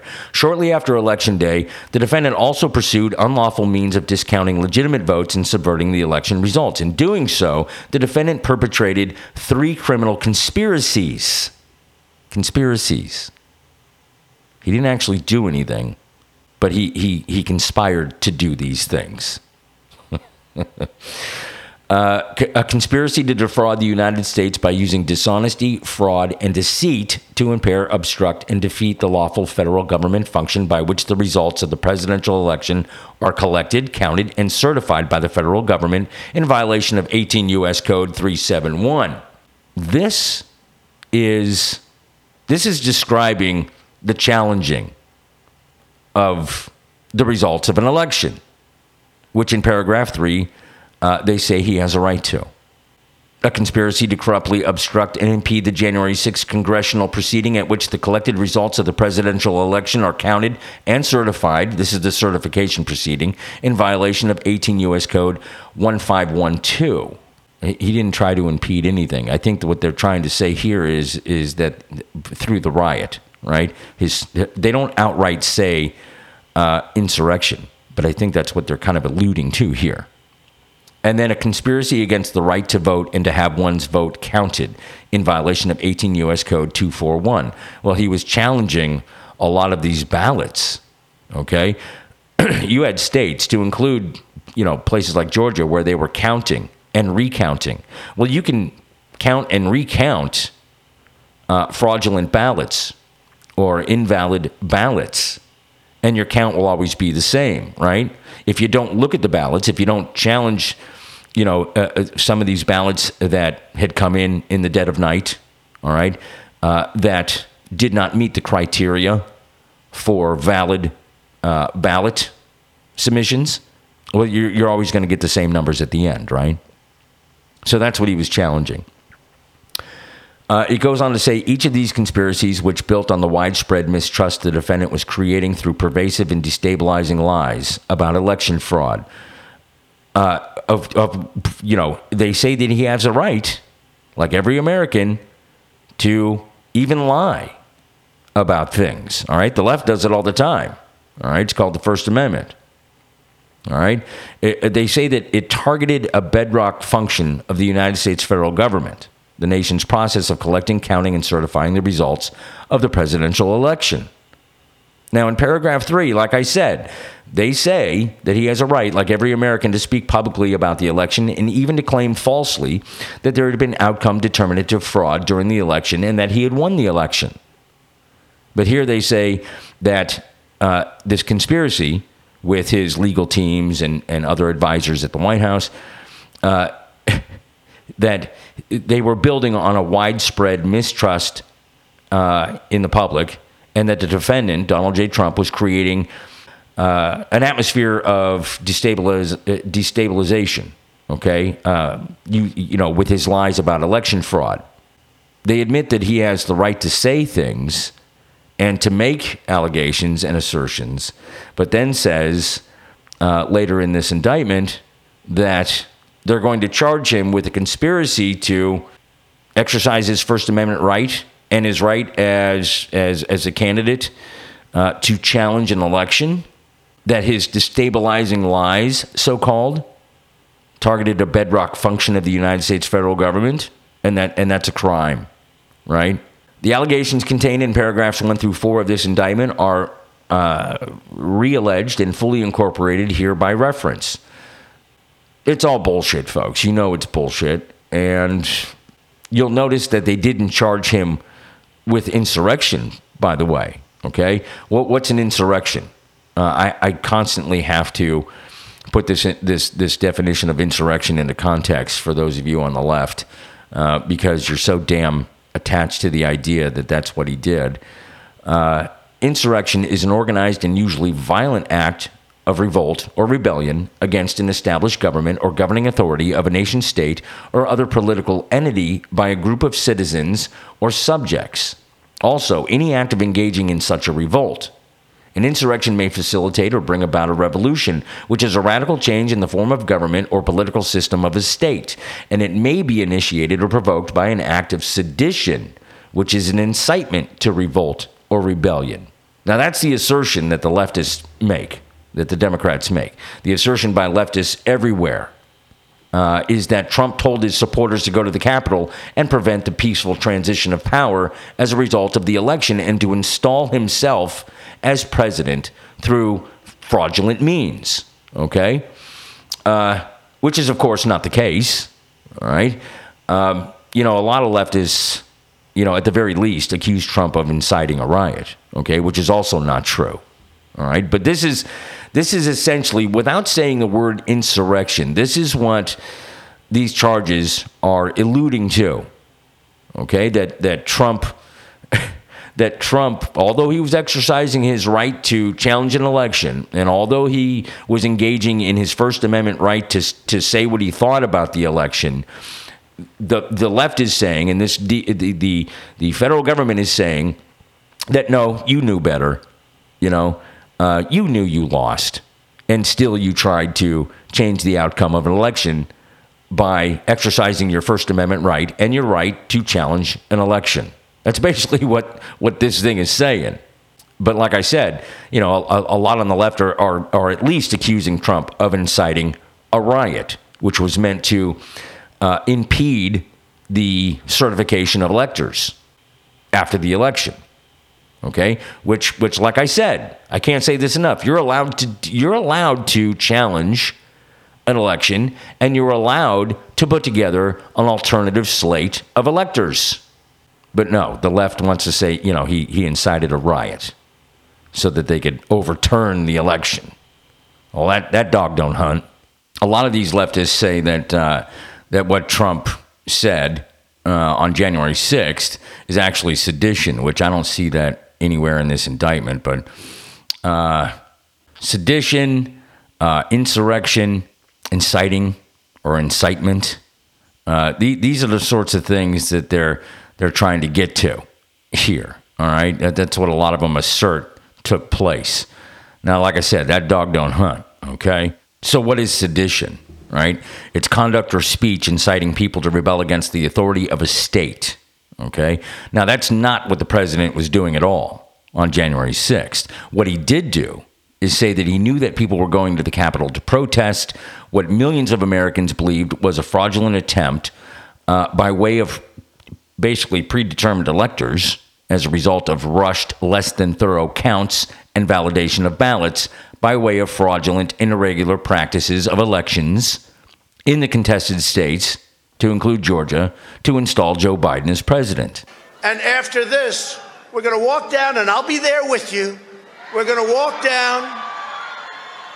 We're going to walk down anyone you want, but I think right here we're going to walk down to the Capitol,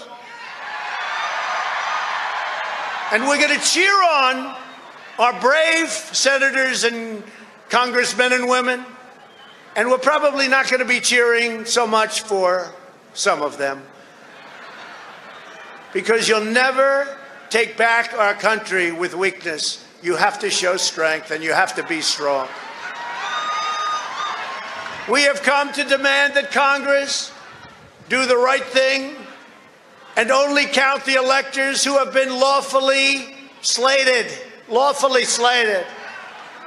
I know that everyone here will soon be marching over to the Capitol building to peacefully and patriotically make your voices heard. Today we will see whether Republicans stand strong for integrity of our elections, but whether or not they stand strong for our country.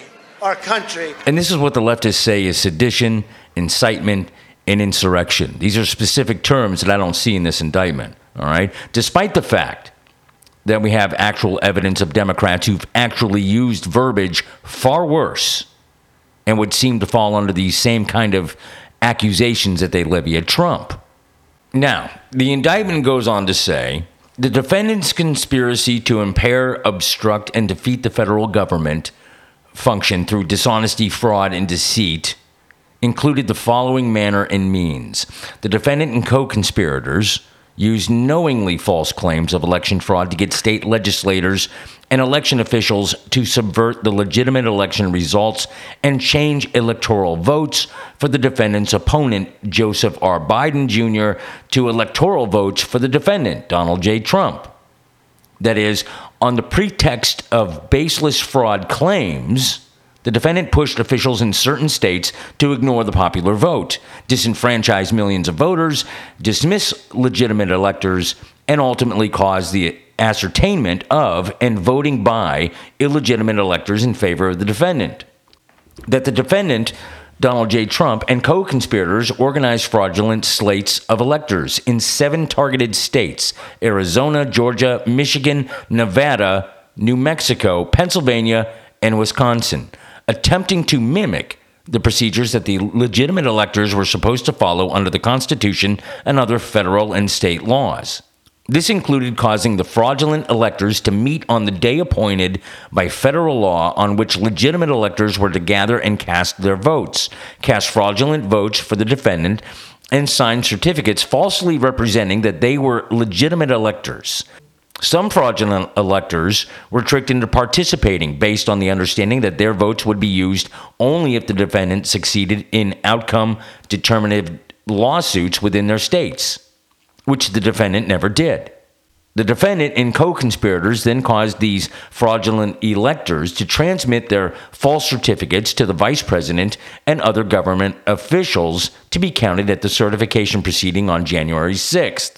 The defendant and co-conspirators attempted to enlist the vice president to use his ceremonial role at the January 6th certification proceeding to fraudulently alter the election results.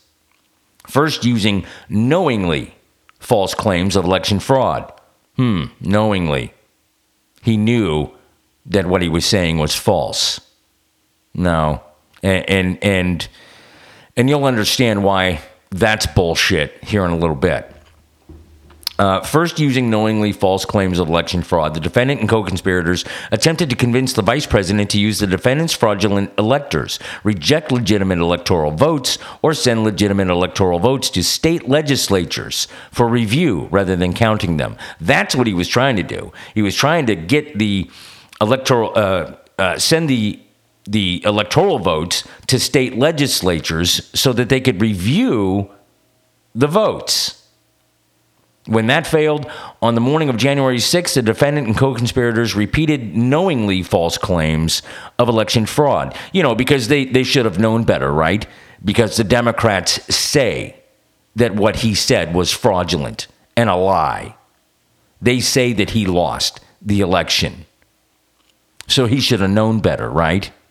The defendant and co-conspirators falsely told them that the vice president had the authority to alter the election results.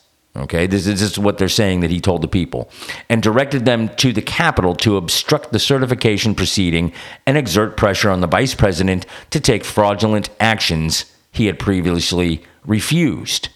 After it became public on the afternoon of January 6th that the vice president wouldn't fraudulently alter the election results, a large and angry crowd, including many individuals whom the defendant had deceived into believing the vice president could and might change the election results, violently attacked the Capitol and halted the proceeding.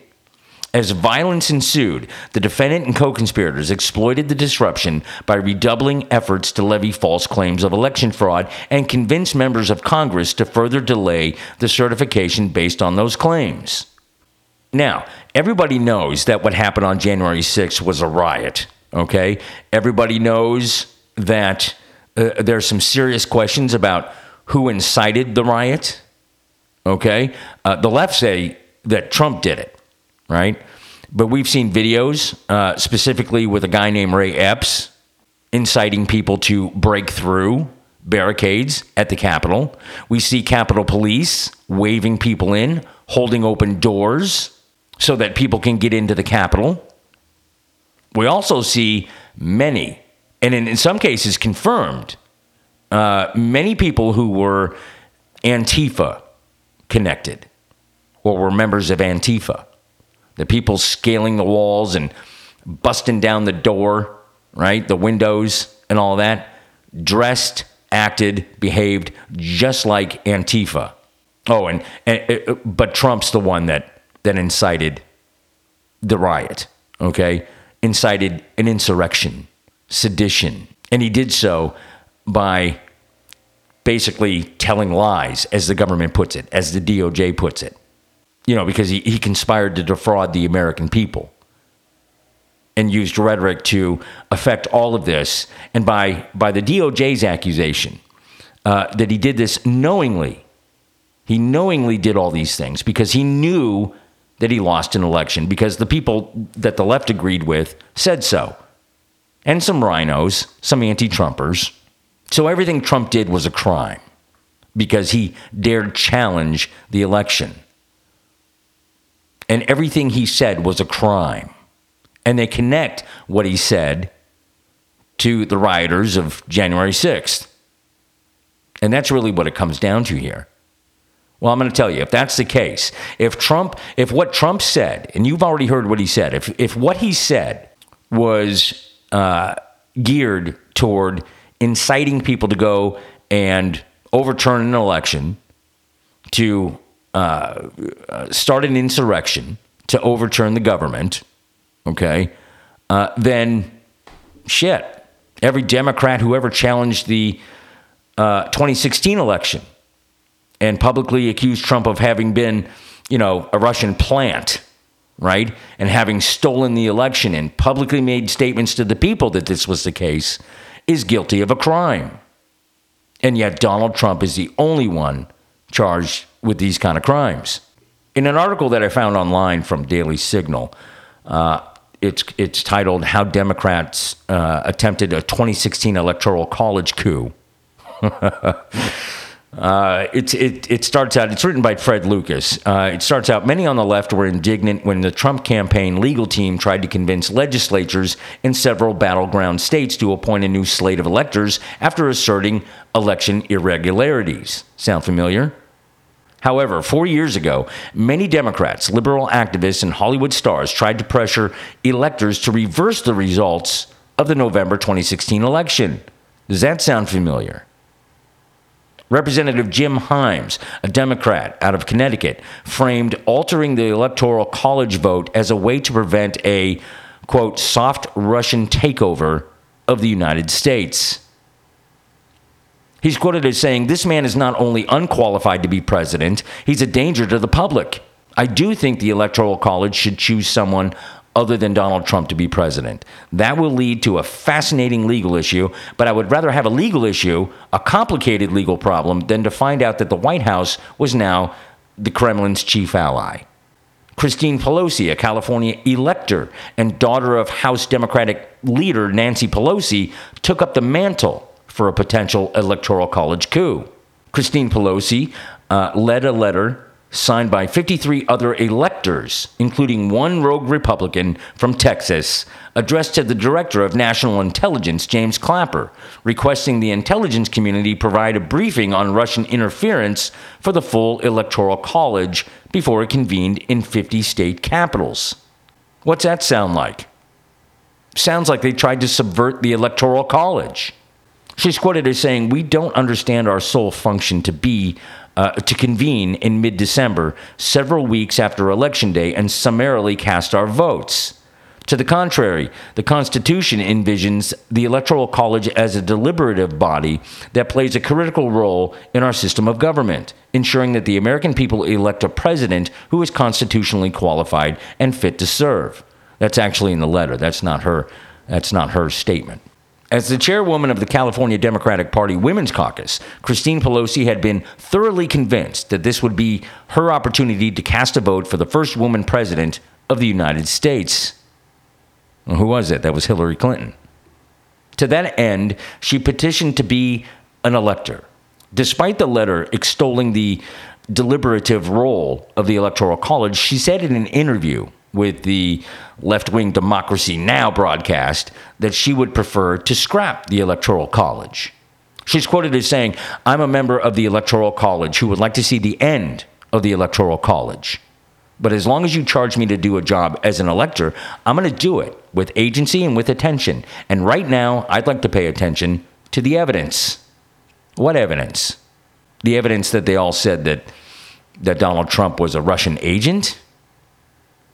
Well, we all know that's a lie, and they knew it was a lie. Then there's this group calling themselves the Hamilton electors, named for Alexander Hamilton. And he said that the Electoral College existed to ensure the office of the president will never fall to the lot of any man who is not in an eminent degree endowed with the requisite qualifications to be president. They first sought the near unattainable goal of uniting 135 Republicans and 135 Democrats behind a compromise Republican, John Kasich, or maybe Mitt Romney. All right. A slightly more realistic alternative was to convince 37 Republican electors to stray from Trump, bringing his total below the needed 270 electoral votes. That would send the election to the House of Representatives. And ultimately, I think this was what they were trying to do, was to send the issue back to the states so that they could figure out what the heck was going on. Because ultimately, what you have here is you have people who have vested interests in keeping Trump out of the White House, okay? And they're all telling Trump that he lost. And then on the other side of the fence, you have his campaign team, his legal advisors, and other constitutionalists that say that the vote, the election, is in question because of the allegations or the appearance of fraud in these contested states, which included Georgia, by the way. So I think that's what ultimately they were trying to do. You know, for me, what it gets down to is this. Trump had the audacity to challenge an election, one that he thought, and roughly 75 million or more Americans thought was fraudulent. Okay, that had irregularities and in many cases fraud and criminality. And how dare Donald Trump challenge the election? Well, it's literally the very same thing that Democrats have done, and specifically have done to Donald Trump since Donald Trump ran for president, since 2016. We see the same behavior and the rhetoric and the challenges by Democrats, despite the fact that they knew they lost an election. Ladies and gentlemen, I give you Stacey Abrams, okay? To this day, she doesn't concede that she lost the governor's race in Georgia. Oh, but Trump tried to overturn an election, folks. He tried to overturn an election by doing the very same thing that Democrats have been doing since 2016. You claim that it's wrong to object to the certification of election results. You, along with your allies in the media, attempted to cancel and censor members of this chamber who voiced concerns and objected to certification. Manager Raskin, you'd been in Congress only 3 days when you objected in 2017. It's one of the first things you did when you got here. I have an objection because 10 of the 29 electoral votes cast by Florida were cast by electors not lawfully certified. Is the objection in writing and signed not only by the member of the House of Representatives, but also by a senator? It is in writing, Mr. President. Is it signed by a senator? Not as of yet, Mr. President. In that case, the objection cannot be entertained. Mr. President, I object to the certificate from the state of Georgia on the grounds that the electoral votes were not... There's no debate. I object to a certificate from the state of North Carolina based on violations of the Voting Rights Act. There's no debate in the joint session. I object because people are horrified by the overwhelming evidence. Section 18, Title 3 of the United States Code prohibits debate. I object. Objected to the counting of the electoral votes of the state of Ohio. I object to the certificate from the state of Alabama. The electors were not lawfully certified. I object to the 15 votes from the state of North Carolina because of the massive voter suppression and the closing of polling booths. There's no debate. There's no debate. 16 There's to no 1, debate. And the massive voter suppression that occurred to African Americans. The gentleman will suspend. I have an objection to the electoral votes. The objection is in writing, and I don't care that it is not signed by a member of the Senate. I do not wish to debate. I wish to ask, is there one United States senator who will join me in this letter of objection? There is no debate. The objection is signed by a member of the House, but not yet by a member of the Senate. Well, it is over. And when the House managers realized that the president's actual words could not have incited the riot, as you alleged in your article of impeachment, you attempted to pivot.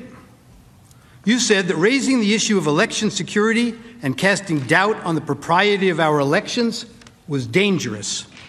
One of the House managers, Mr. Cicilline, told you that this is not about the words Mr. Trump used in isolation. Rather, it is about the big lie, the claim that the election was stolen.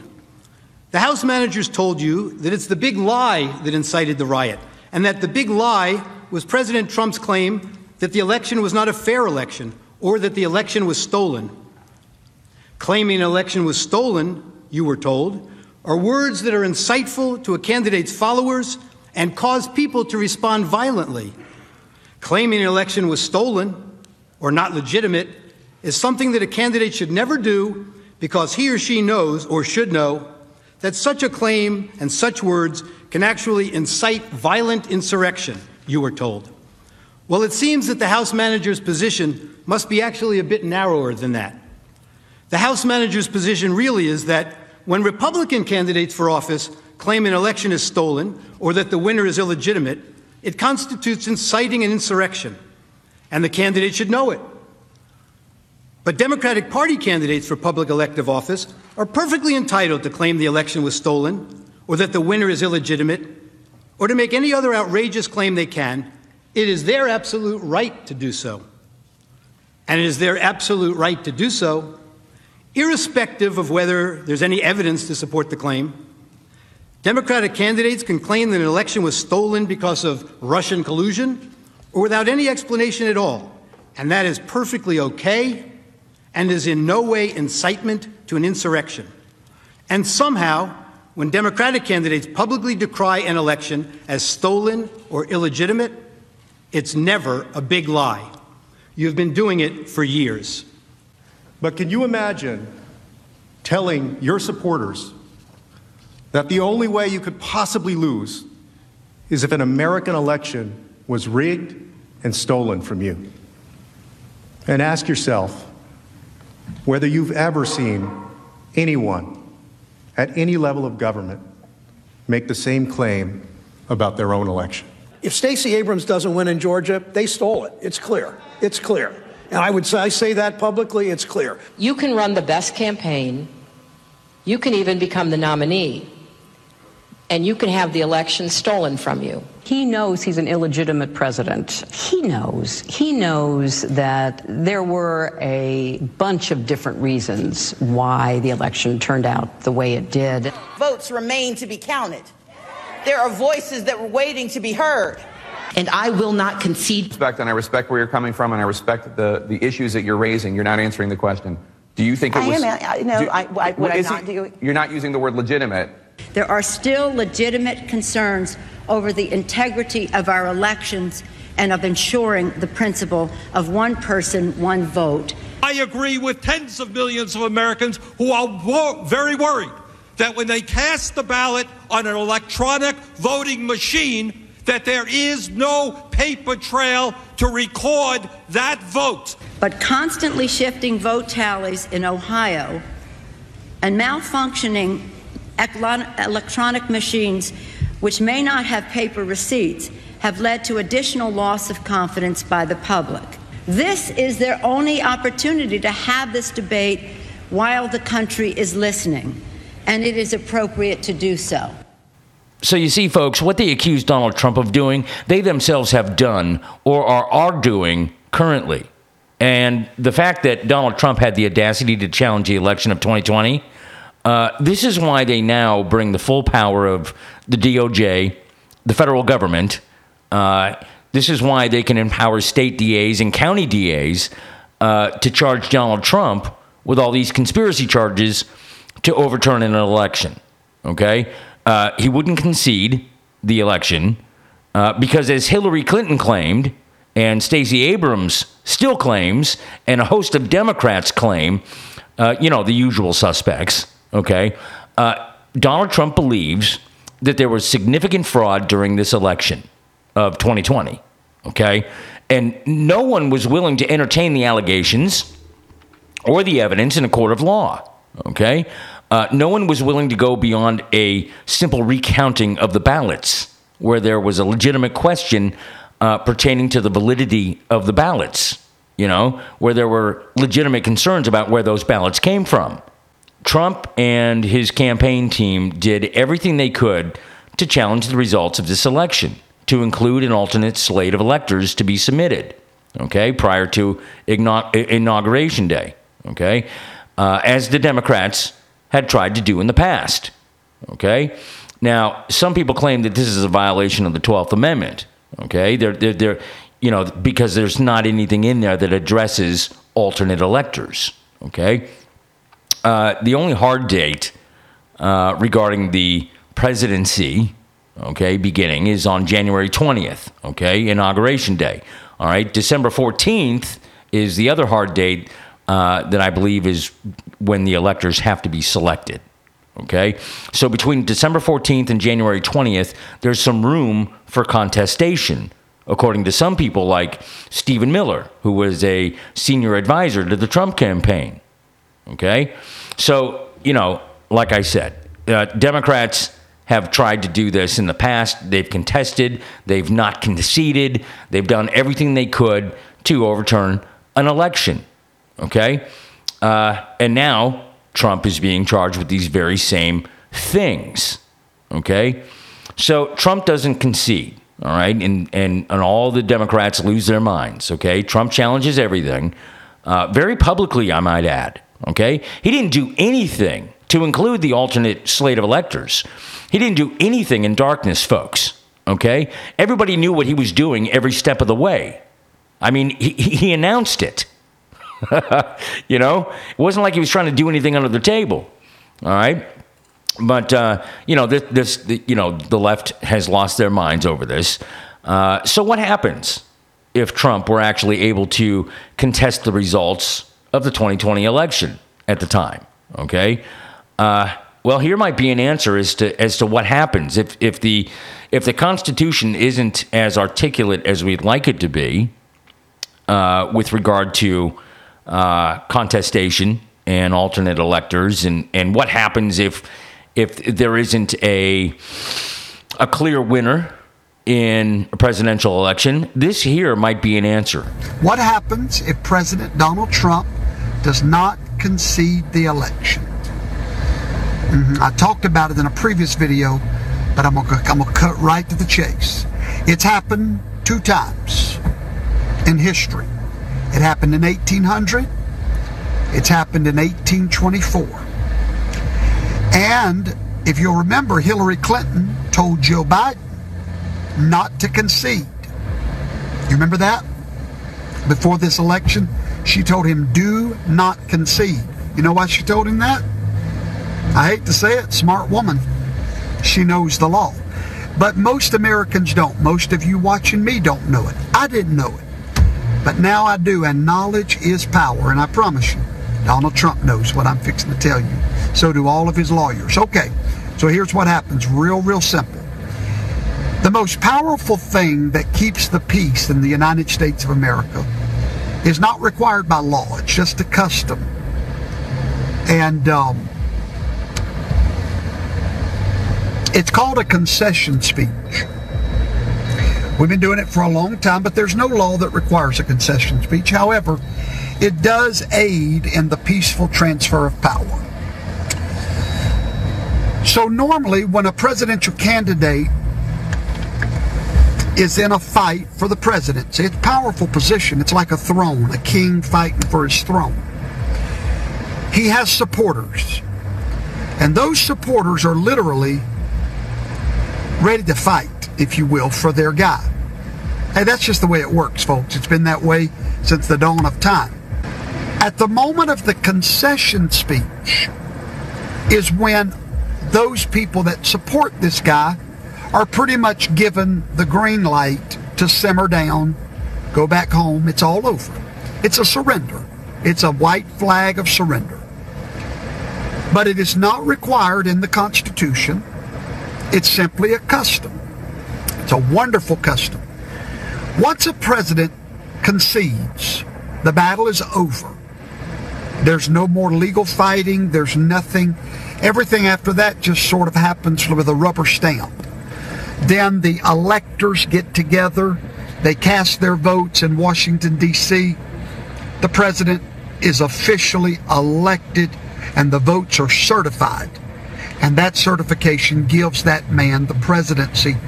But more importantly, his concession speech from the opponent is what gives him legitimacy and a transfer without drama. But 2 times in our history, presidents did not concede the election. Why?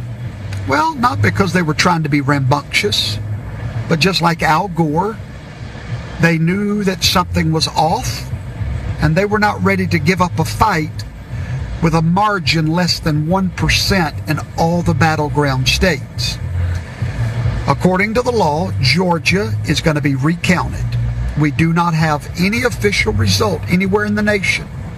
Pennsylvania is going to be recounted.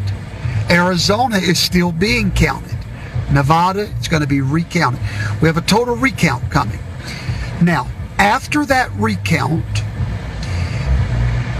the president has legal options to go to court to prove irregularity. So let's just say that none of that works, and the president still will not concede the election. The Constitution, Amendment 12 of the United States Constitution, gives you the answer of what will happen. If they cannot rule on it in the court, and he does not concede, and there's no certification of an undisputable majority, then we go to the House of Representatives. When we get to the House of Representatives, there are 475 members of that House. The election is null and void at that point. It's like it never happened. The numbers do not matter any longer. This has happened twice in history. At that moment, the election becomes obsolete, and now the president will be elected by the Congress, the House of Representatives. Now, immediately, that strikes fear in the heart of a conservative, because guess who controls the House? The Democrats. But not so fast. The Constitution goes on to say in that article that each state in the Congress gets 1 vote, not each representative. Each state gets 1 vote for the president. Well, there are 50 states in the House. Of those 50, 37 are Republican. At that moment, a Republican Congress will officially, constitutionally vote in the next president. Why do you think Donald Trump has not conceded?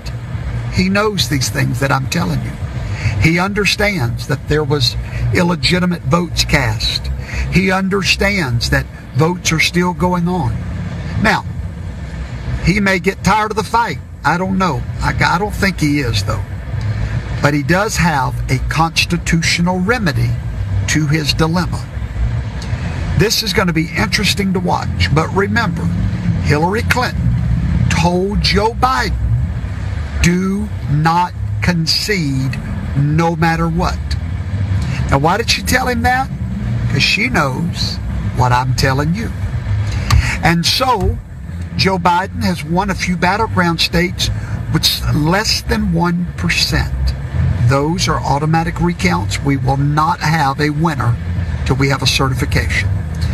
If we can't get a certification that's not contested in the courts, it will go to the House of Representatives just before Inauguration Day. Now, you might know why the Panther is getting real quiet in the background, waiting for the attack. I'm not saying that's how it's going to go, but the Constitution foresaw this. The Constitution made a way for an illegitimate election to be overturned in the House of Representatives. Now, as I indicated earlier, and as was mentioned in the articles that I provided, this is what Trump was trying to do, folks. Okay? He never got that far. And why was that? Well, from my perspective, and from a lot of people's perspective, he didn't get that far because Mike Pence. But that's a whole other discussion, folks. Okay? Did he have the constitutional right to send it back to the states and then have it go on to the House of Representatives? The Constitution seems to be clear on what happens if there's no concession. All right? If he doesn't concede. But what should have been Mike Pence's role in all of this? My opinion is, the fix was in. Okay? From the ground up to the vice president, the fix was in. The vice president could have pumped the brakes on this whole thing, examined the 12th Amendment and that whole process, and saved us a whole lot of trouble and a whole lot of grief. But like I said, anti-Trump rhinos, the Democrat Party, and the failure of the courts to take the cases, okay, even if you think that the voting machines were legit, and there's plenty of testimony that they might not have been, okay, but even if you think that those were okay, even if you think that there weren't mystery ballots that were cast and that arrived out of thin air, okay, even if you think that 81 million people voted for a guy who never left the basement, okay, even if you think that Biden got more votes than Obama did during that election, okay, the 12th Amendment gives one the right to not concede and challenge the election to the point of the 12th Amendment kicking in. The fix was in, folks. The fix against Trump was in, okay? They would never allow the 12th Amendment to kick in because the Republicans would have awarded Trump the presidency. And so they installed the brain-dead figure that we have now, okay? And here we are today, right? The DNC won't even agree to having a debate on the presidential nominee stage, nor will they have a debate on the nominee debate stage, the primary debate stage, okay, the presidential debate stage, because they know that Biden's gone, okay? And the people actually running the country these days, they know the people have wised up about this whole thing, and Donald Trump would cream Biden in any debate and win the election. This is why they've brought all this against Trump, to keep him out of it, okay? And hopefully to put him in jail for the rest of his life for doing what every Democrat has done since forever. This is a travesty not only of our justice system in this country with regard to what they're doing to Trump, okay? But it's a disgrace what they're doing because of why they're doing it, okay? You understand me? It's a disgrace. You're looking at the very real possibility of a regime change in this country, folks. You're looking at the very real possibility of a regime change in this country to one-party rule by way of weaponization of agencies within the government, by way of, election laws that are neglected or outright just ignored. You're looking at the very real possibility of a regime change in this country. And the Democrats, in their never-ending quest for complete control over everyone's lives, will do anything and everything to make sure that their mechanisms and their machines are still in place and that they're the ones that are in control. Okay? That's why they've brought the big guns out. They brought every gun out against Donald Trump. Okay? The machines are still in place. The mechanisms are still in place here in this country. All right? But the left has weaponized it, the whole thing, against one man who's vowed to dismantle the deep state within our government. And if they can bury Donald Trump for trying, then they will already have subjugated you and your vote. Now, the Georgia charges, pretty much the same as the D.C. charges, except that these are state charges. And they include the unique charge of RICO statutes in Georgia. In the next segment, we're going to touch on those charges and the RICO statute and the irony of it all. And you know what I say about irony, folks.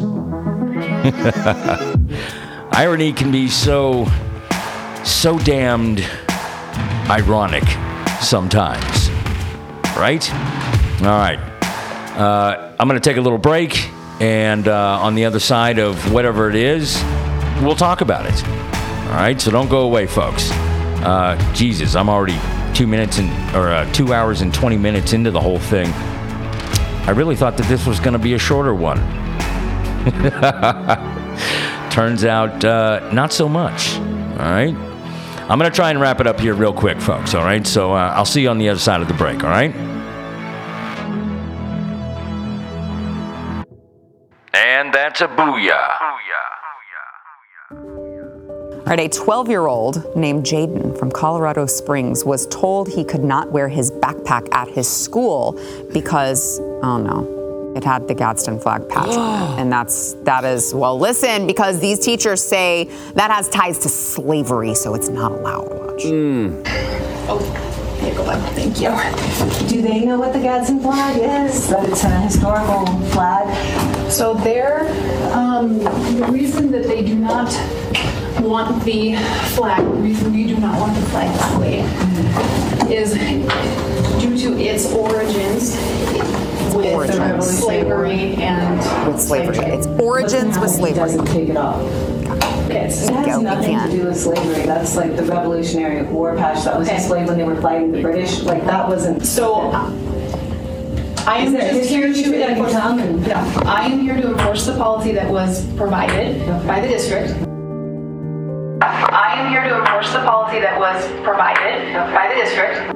Well, what you see from these school districts, and this is actually one of the first things that caught my attention that really propelled me into this fight, is they come up with these policies and they say, no hateful symbols, no offensive symbols. Well, who's deeming what offensive? Exactly. Who is making that decision? Why is every single thing in history racist to these people? And that's the problem. When you allow them to control these policies and these decisions and what is and what is not offensive, you're infringing on free speech rights, and you're really trying to memory hole American history.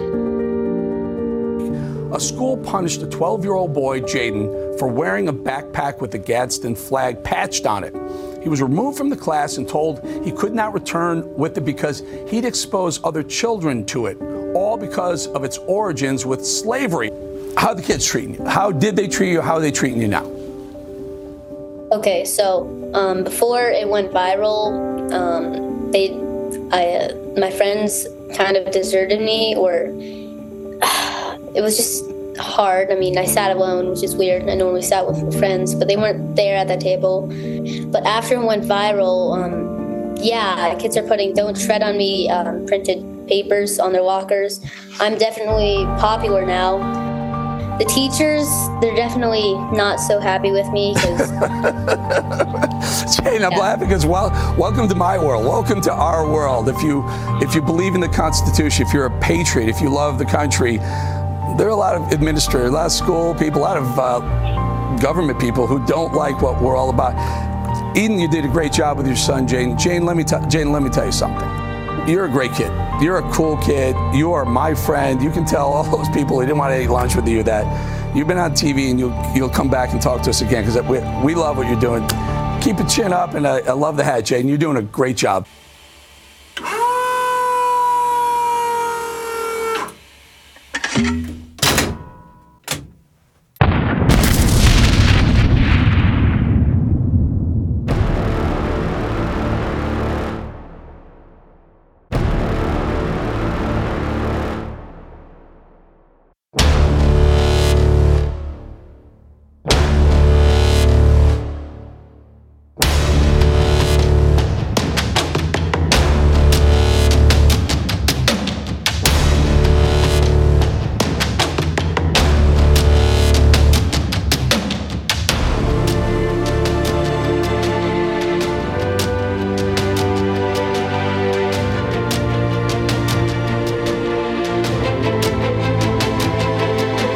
Well, welcome back, folks. Welcome back to the last segment of another awe-inspiring episode of the Last Stand podcast with your less than humble host, you-know-who, of the you-know-who fame.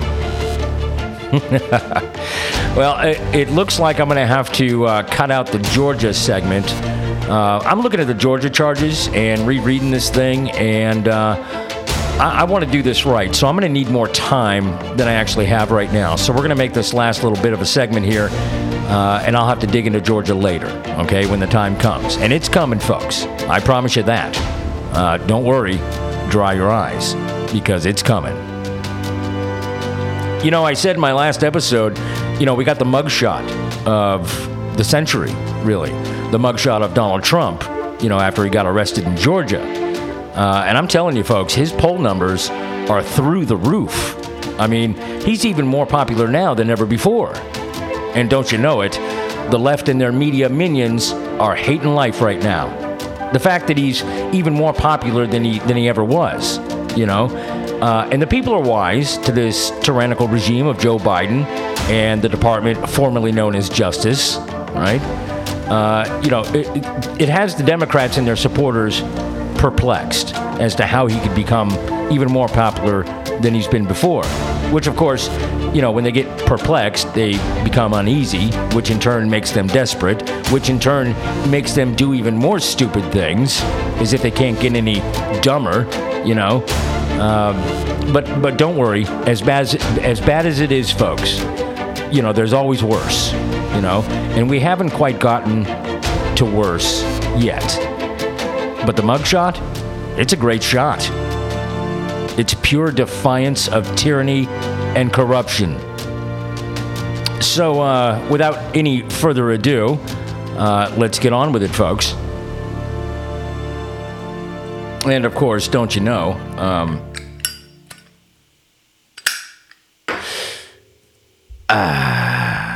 don't you know that the left is just giddy with the fact that Donald Trump got arrested in Georgia and got a mugshot out of the whole thing.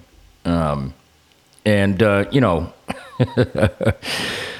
you know, they think they got this whole thing in the bag, you know.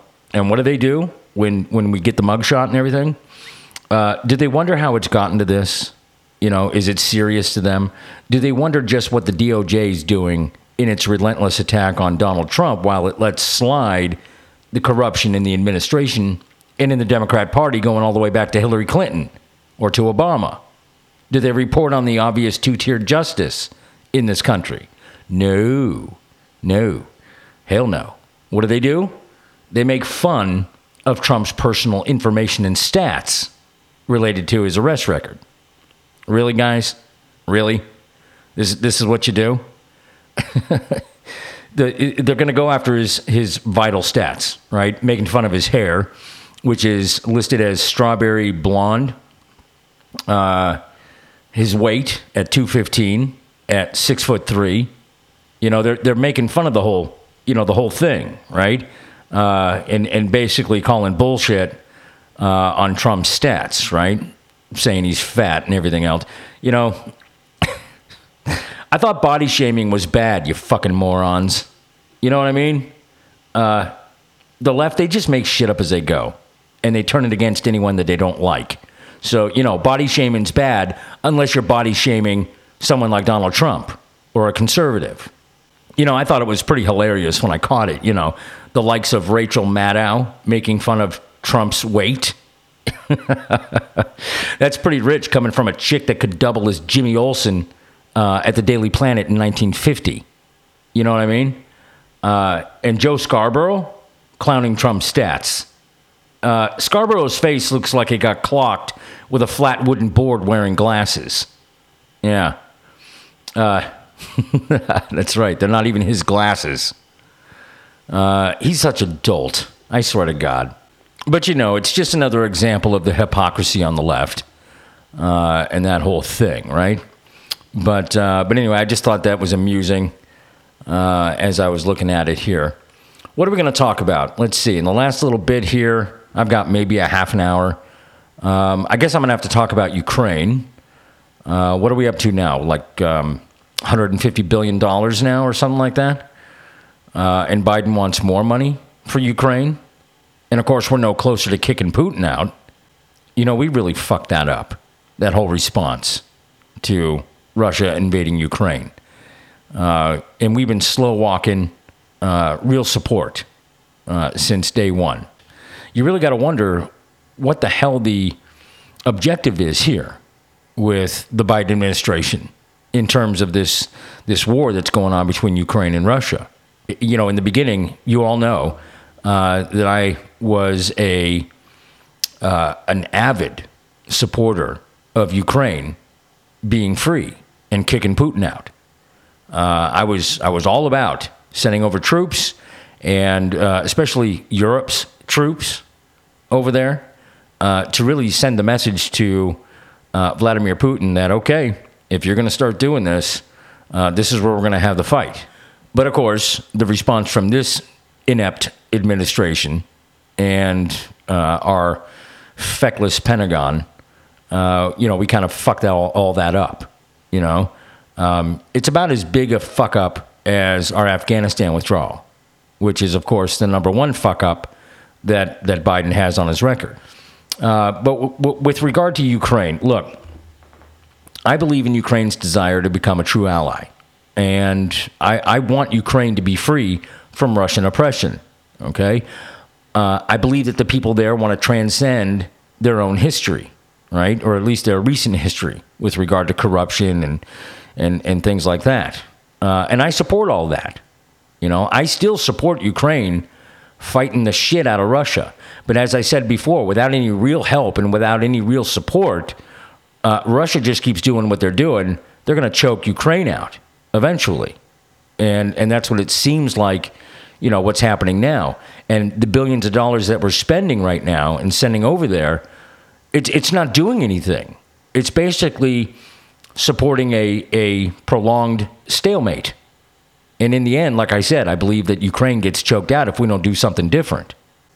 If you've listened to my episode, Ukraine and the Fight for Freedom, you know why I think this way, okay? And in subsequent episodes where I'm like, what are we doing?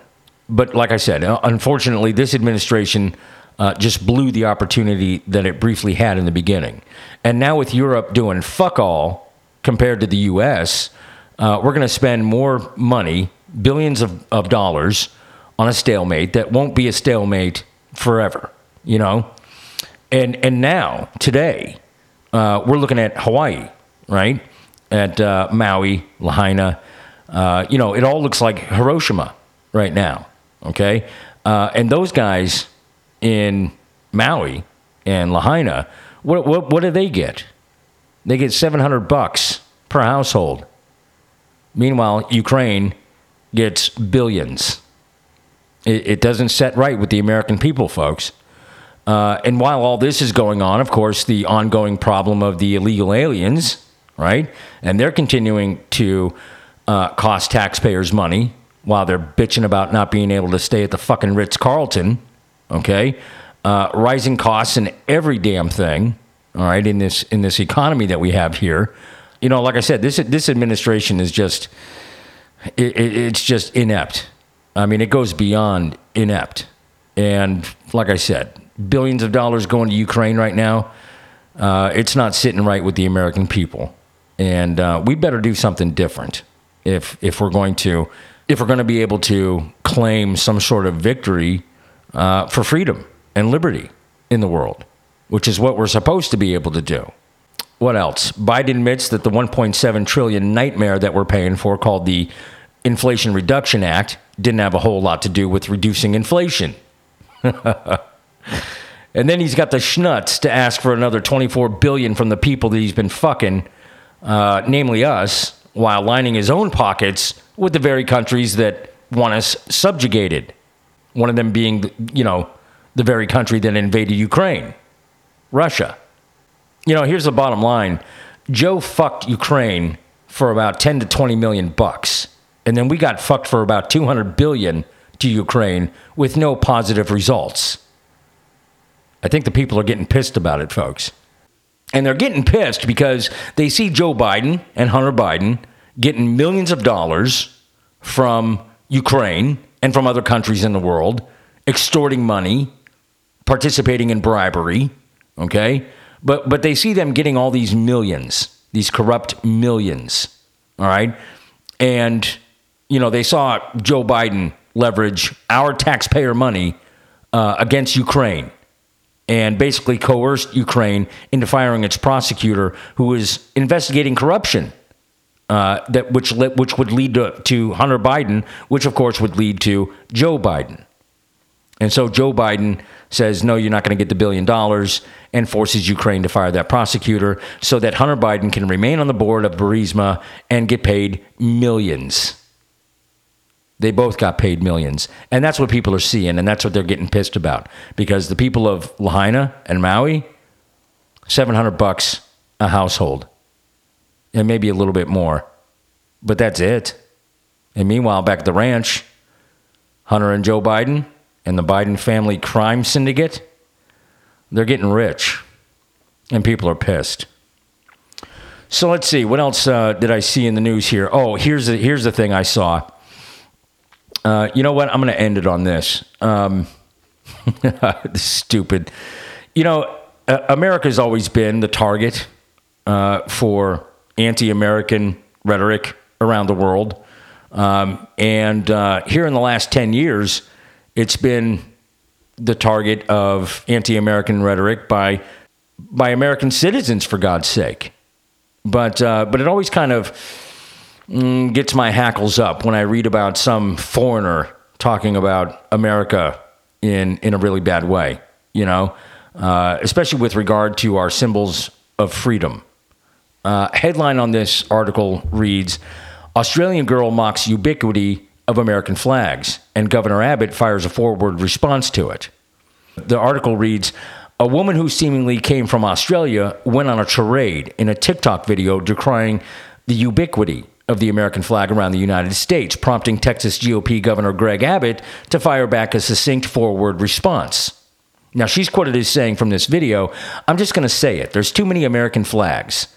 Like they're on houses, they're on cars, saw them on couch cushions. Like, I don't know who's making these American flags, but they'd be making a bloody fortune. And like, you're the only country I know that does this. Like, the hell? Is that a direct quote? Yeah. Jesus. Anyway, she goes on. The only time I think I've ever seen an Australian flag is on the Harbour Bridge, referring to the bridge in Sydney, Australia that spans Sydney Harbour from the Central Business District to the North Shore. Could not tell you what it looks like, she said. Like, I know what it's like. Blue, and it's got some stars on it, but I think I could draw the American flag from memory. Like I think I can make a bloody sculpture out of it. That's how many times I've seen it. It's enough. Let's pull back on it, okay? Let's stay humble, she concluded. You can imagine how I felt when I read that. Aw, she doesn't like the fact that Americans display their American flags. Aw.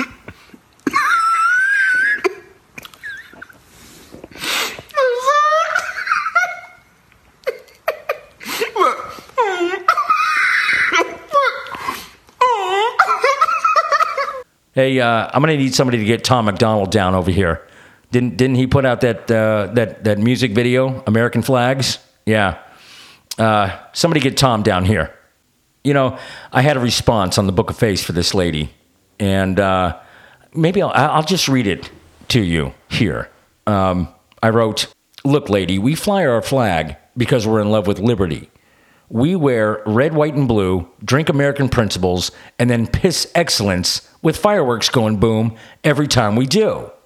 Now, while I did admire the Australians for protesting their government's bullshit COVID camps, lady, there ain't nobody making a top 5 song about Australia, okay? Ain't nobody flying the Australian flag and saying, hey, come to Australia for life, liberty, and the pursuit of happiness. You know why? Well, because you let your government run all over you, okay? You let your government do dumb shit like throw y'all into COVID camps, okay? You know, honestly, you guys are just a bunch of Canadians with a really bad accent. Hell, that's probably an insult to a lot of Canadians, I know. I'm sorry, guys. You know, you tough truck motherfuckers that defied your fascists in charge, Justin Trudeau. Yeah. You know, folks, at least they were proud of what they stood for. They flew their flags. They defied their prime minister, Justin Trudeau, for being a fascist. You know, now they flew their flags. They were proud of it. It's not as gorgeous as the American flag, but they're proud of it. And this lady can't even do that. She can't even be proud of her flag. So don't be coming over here whining about a practice that you and your own country can't understand, lady. We fly our flag because we love America, more than you love Australia, apparently. We fly our flag because we remember what it means to us in history and what it's meant for the world. We fly our flag because against all odds and through a revolution, it stood through the night. We fly our flag because in the rocket's red glare and through the bombs bursting in air, God gave proof through the night that our flag was still there. We fly our flag, remembering that our national anthem is the only anthem that ends with a question and a challenge. Oh, say does that star-spangled banner yet wave over the land of the free and the home of the brave? We fly our flag because it's the most recognizable in the world. And if you've been subjugated and persecuted and driven out of your land by tyrannical men and their regimes, it's the prettiest damn flag you'll ever see. If you've ever been a prisoner in a tyrannical country, it's the most beautiful flag you'll ever remember. We fly our flag in our neighborhoods, on our cars, on our homes, and even on our clothes, because liberty never goes out of style, folks, and we're the coolest people wearing it. We fly our flag, and the colors can be seen all across the country. It serves as both a symbol of pride and a symbol of warning to any and all, at home or abroad, that we shall not be tread upon, that we are free people. And if you seek to subjugate these free people, you better bring your A game. You're still going to lose that fight, but you're going to need to bring your A game. It serves as a promise to each person, a promise to our children, and a promise from man to man and woman to woman that we shall not fail or fall in service to each other, so that freedom may ring all across our country, from the rugged mountaintops to the backwoods of country and county, and all across the fruited plains to the shining seas. It is the shining beacon in the city of tomorrow atop that hill. But right now, I'm flying my flag because fuck you. You don't like it? Take a fast boat out of here and paddle your ass back to your country. You know, the one that didn't inspire you enough to fly your flags there like we do here. Nobody's making songs in the top 5 charts about a non-flag waving, whining, throwing their people into camps and arresting their people for posting on Facebook, Australia. You know why? Because they can't try that in a small town here, and they can't do that in America, and we're proud of that. Watch our flags fly and ask yourself, why aren't I that proud of my country that I have to bitch about Americans in their own country flying their flags? I'll tell you what, lady, get a ticket out or shut the fuck up, okay? And that's all I gotta say about that.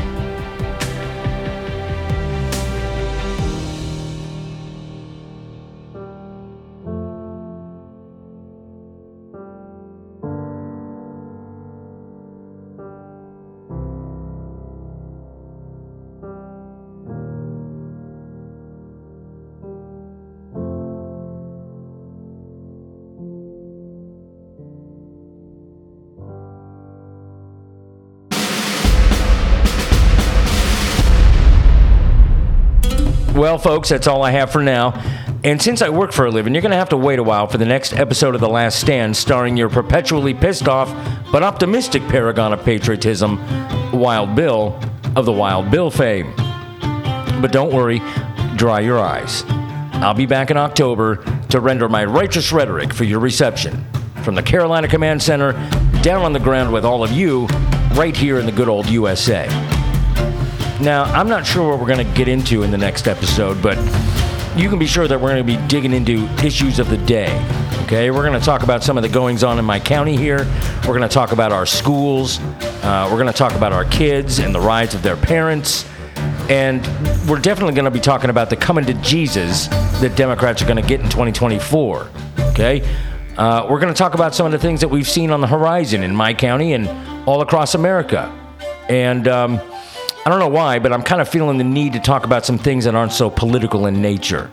I have no idea what that's going to be about, but it's going to be entertaining, as per usual. Folks, we're going to talk about anything and everything, because as you know, it's important to you, which means it's important to me, because we're fighting for this republic. We are the republic.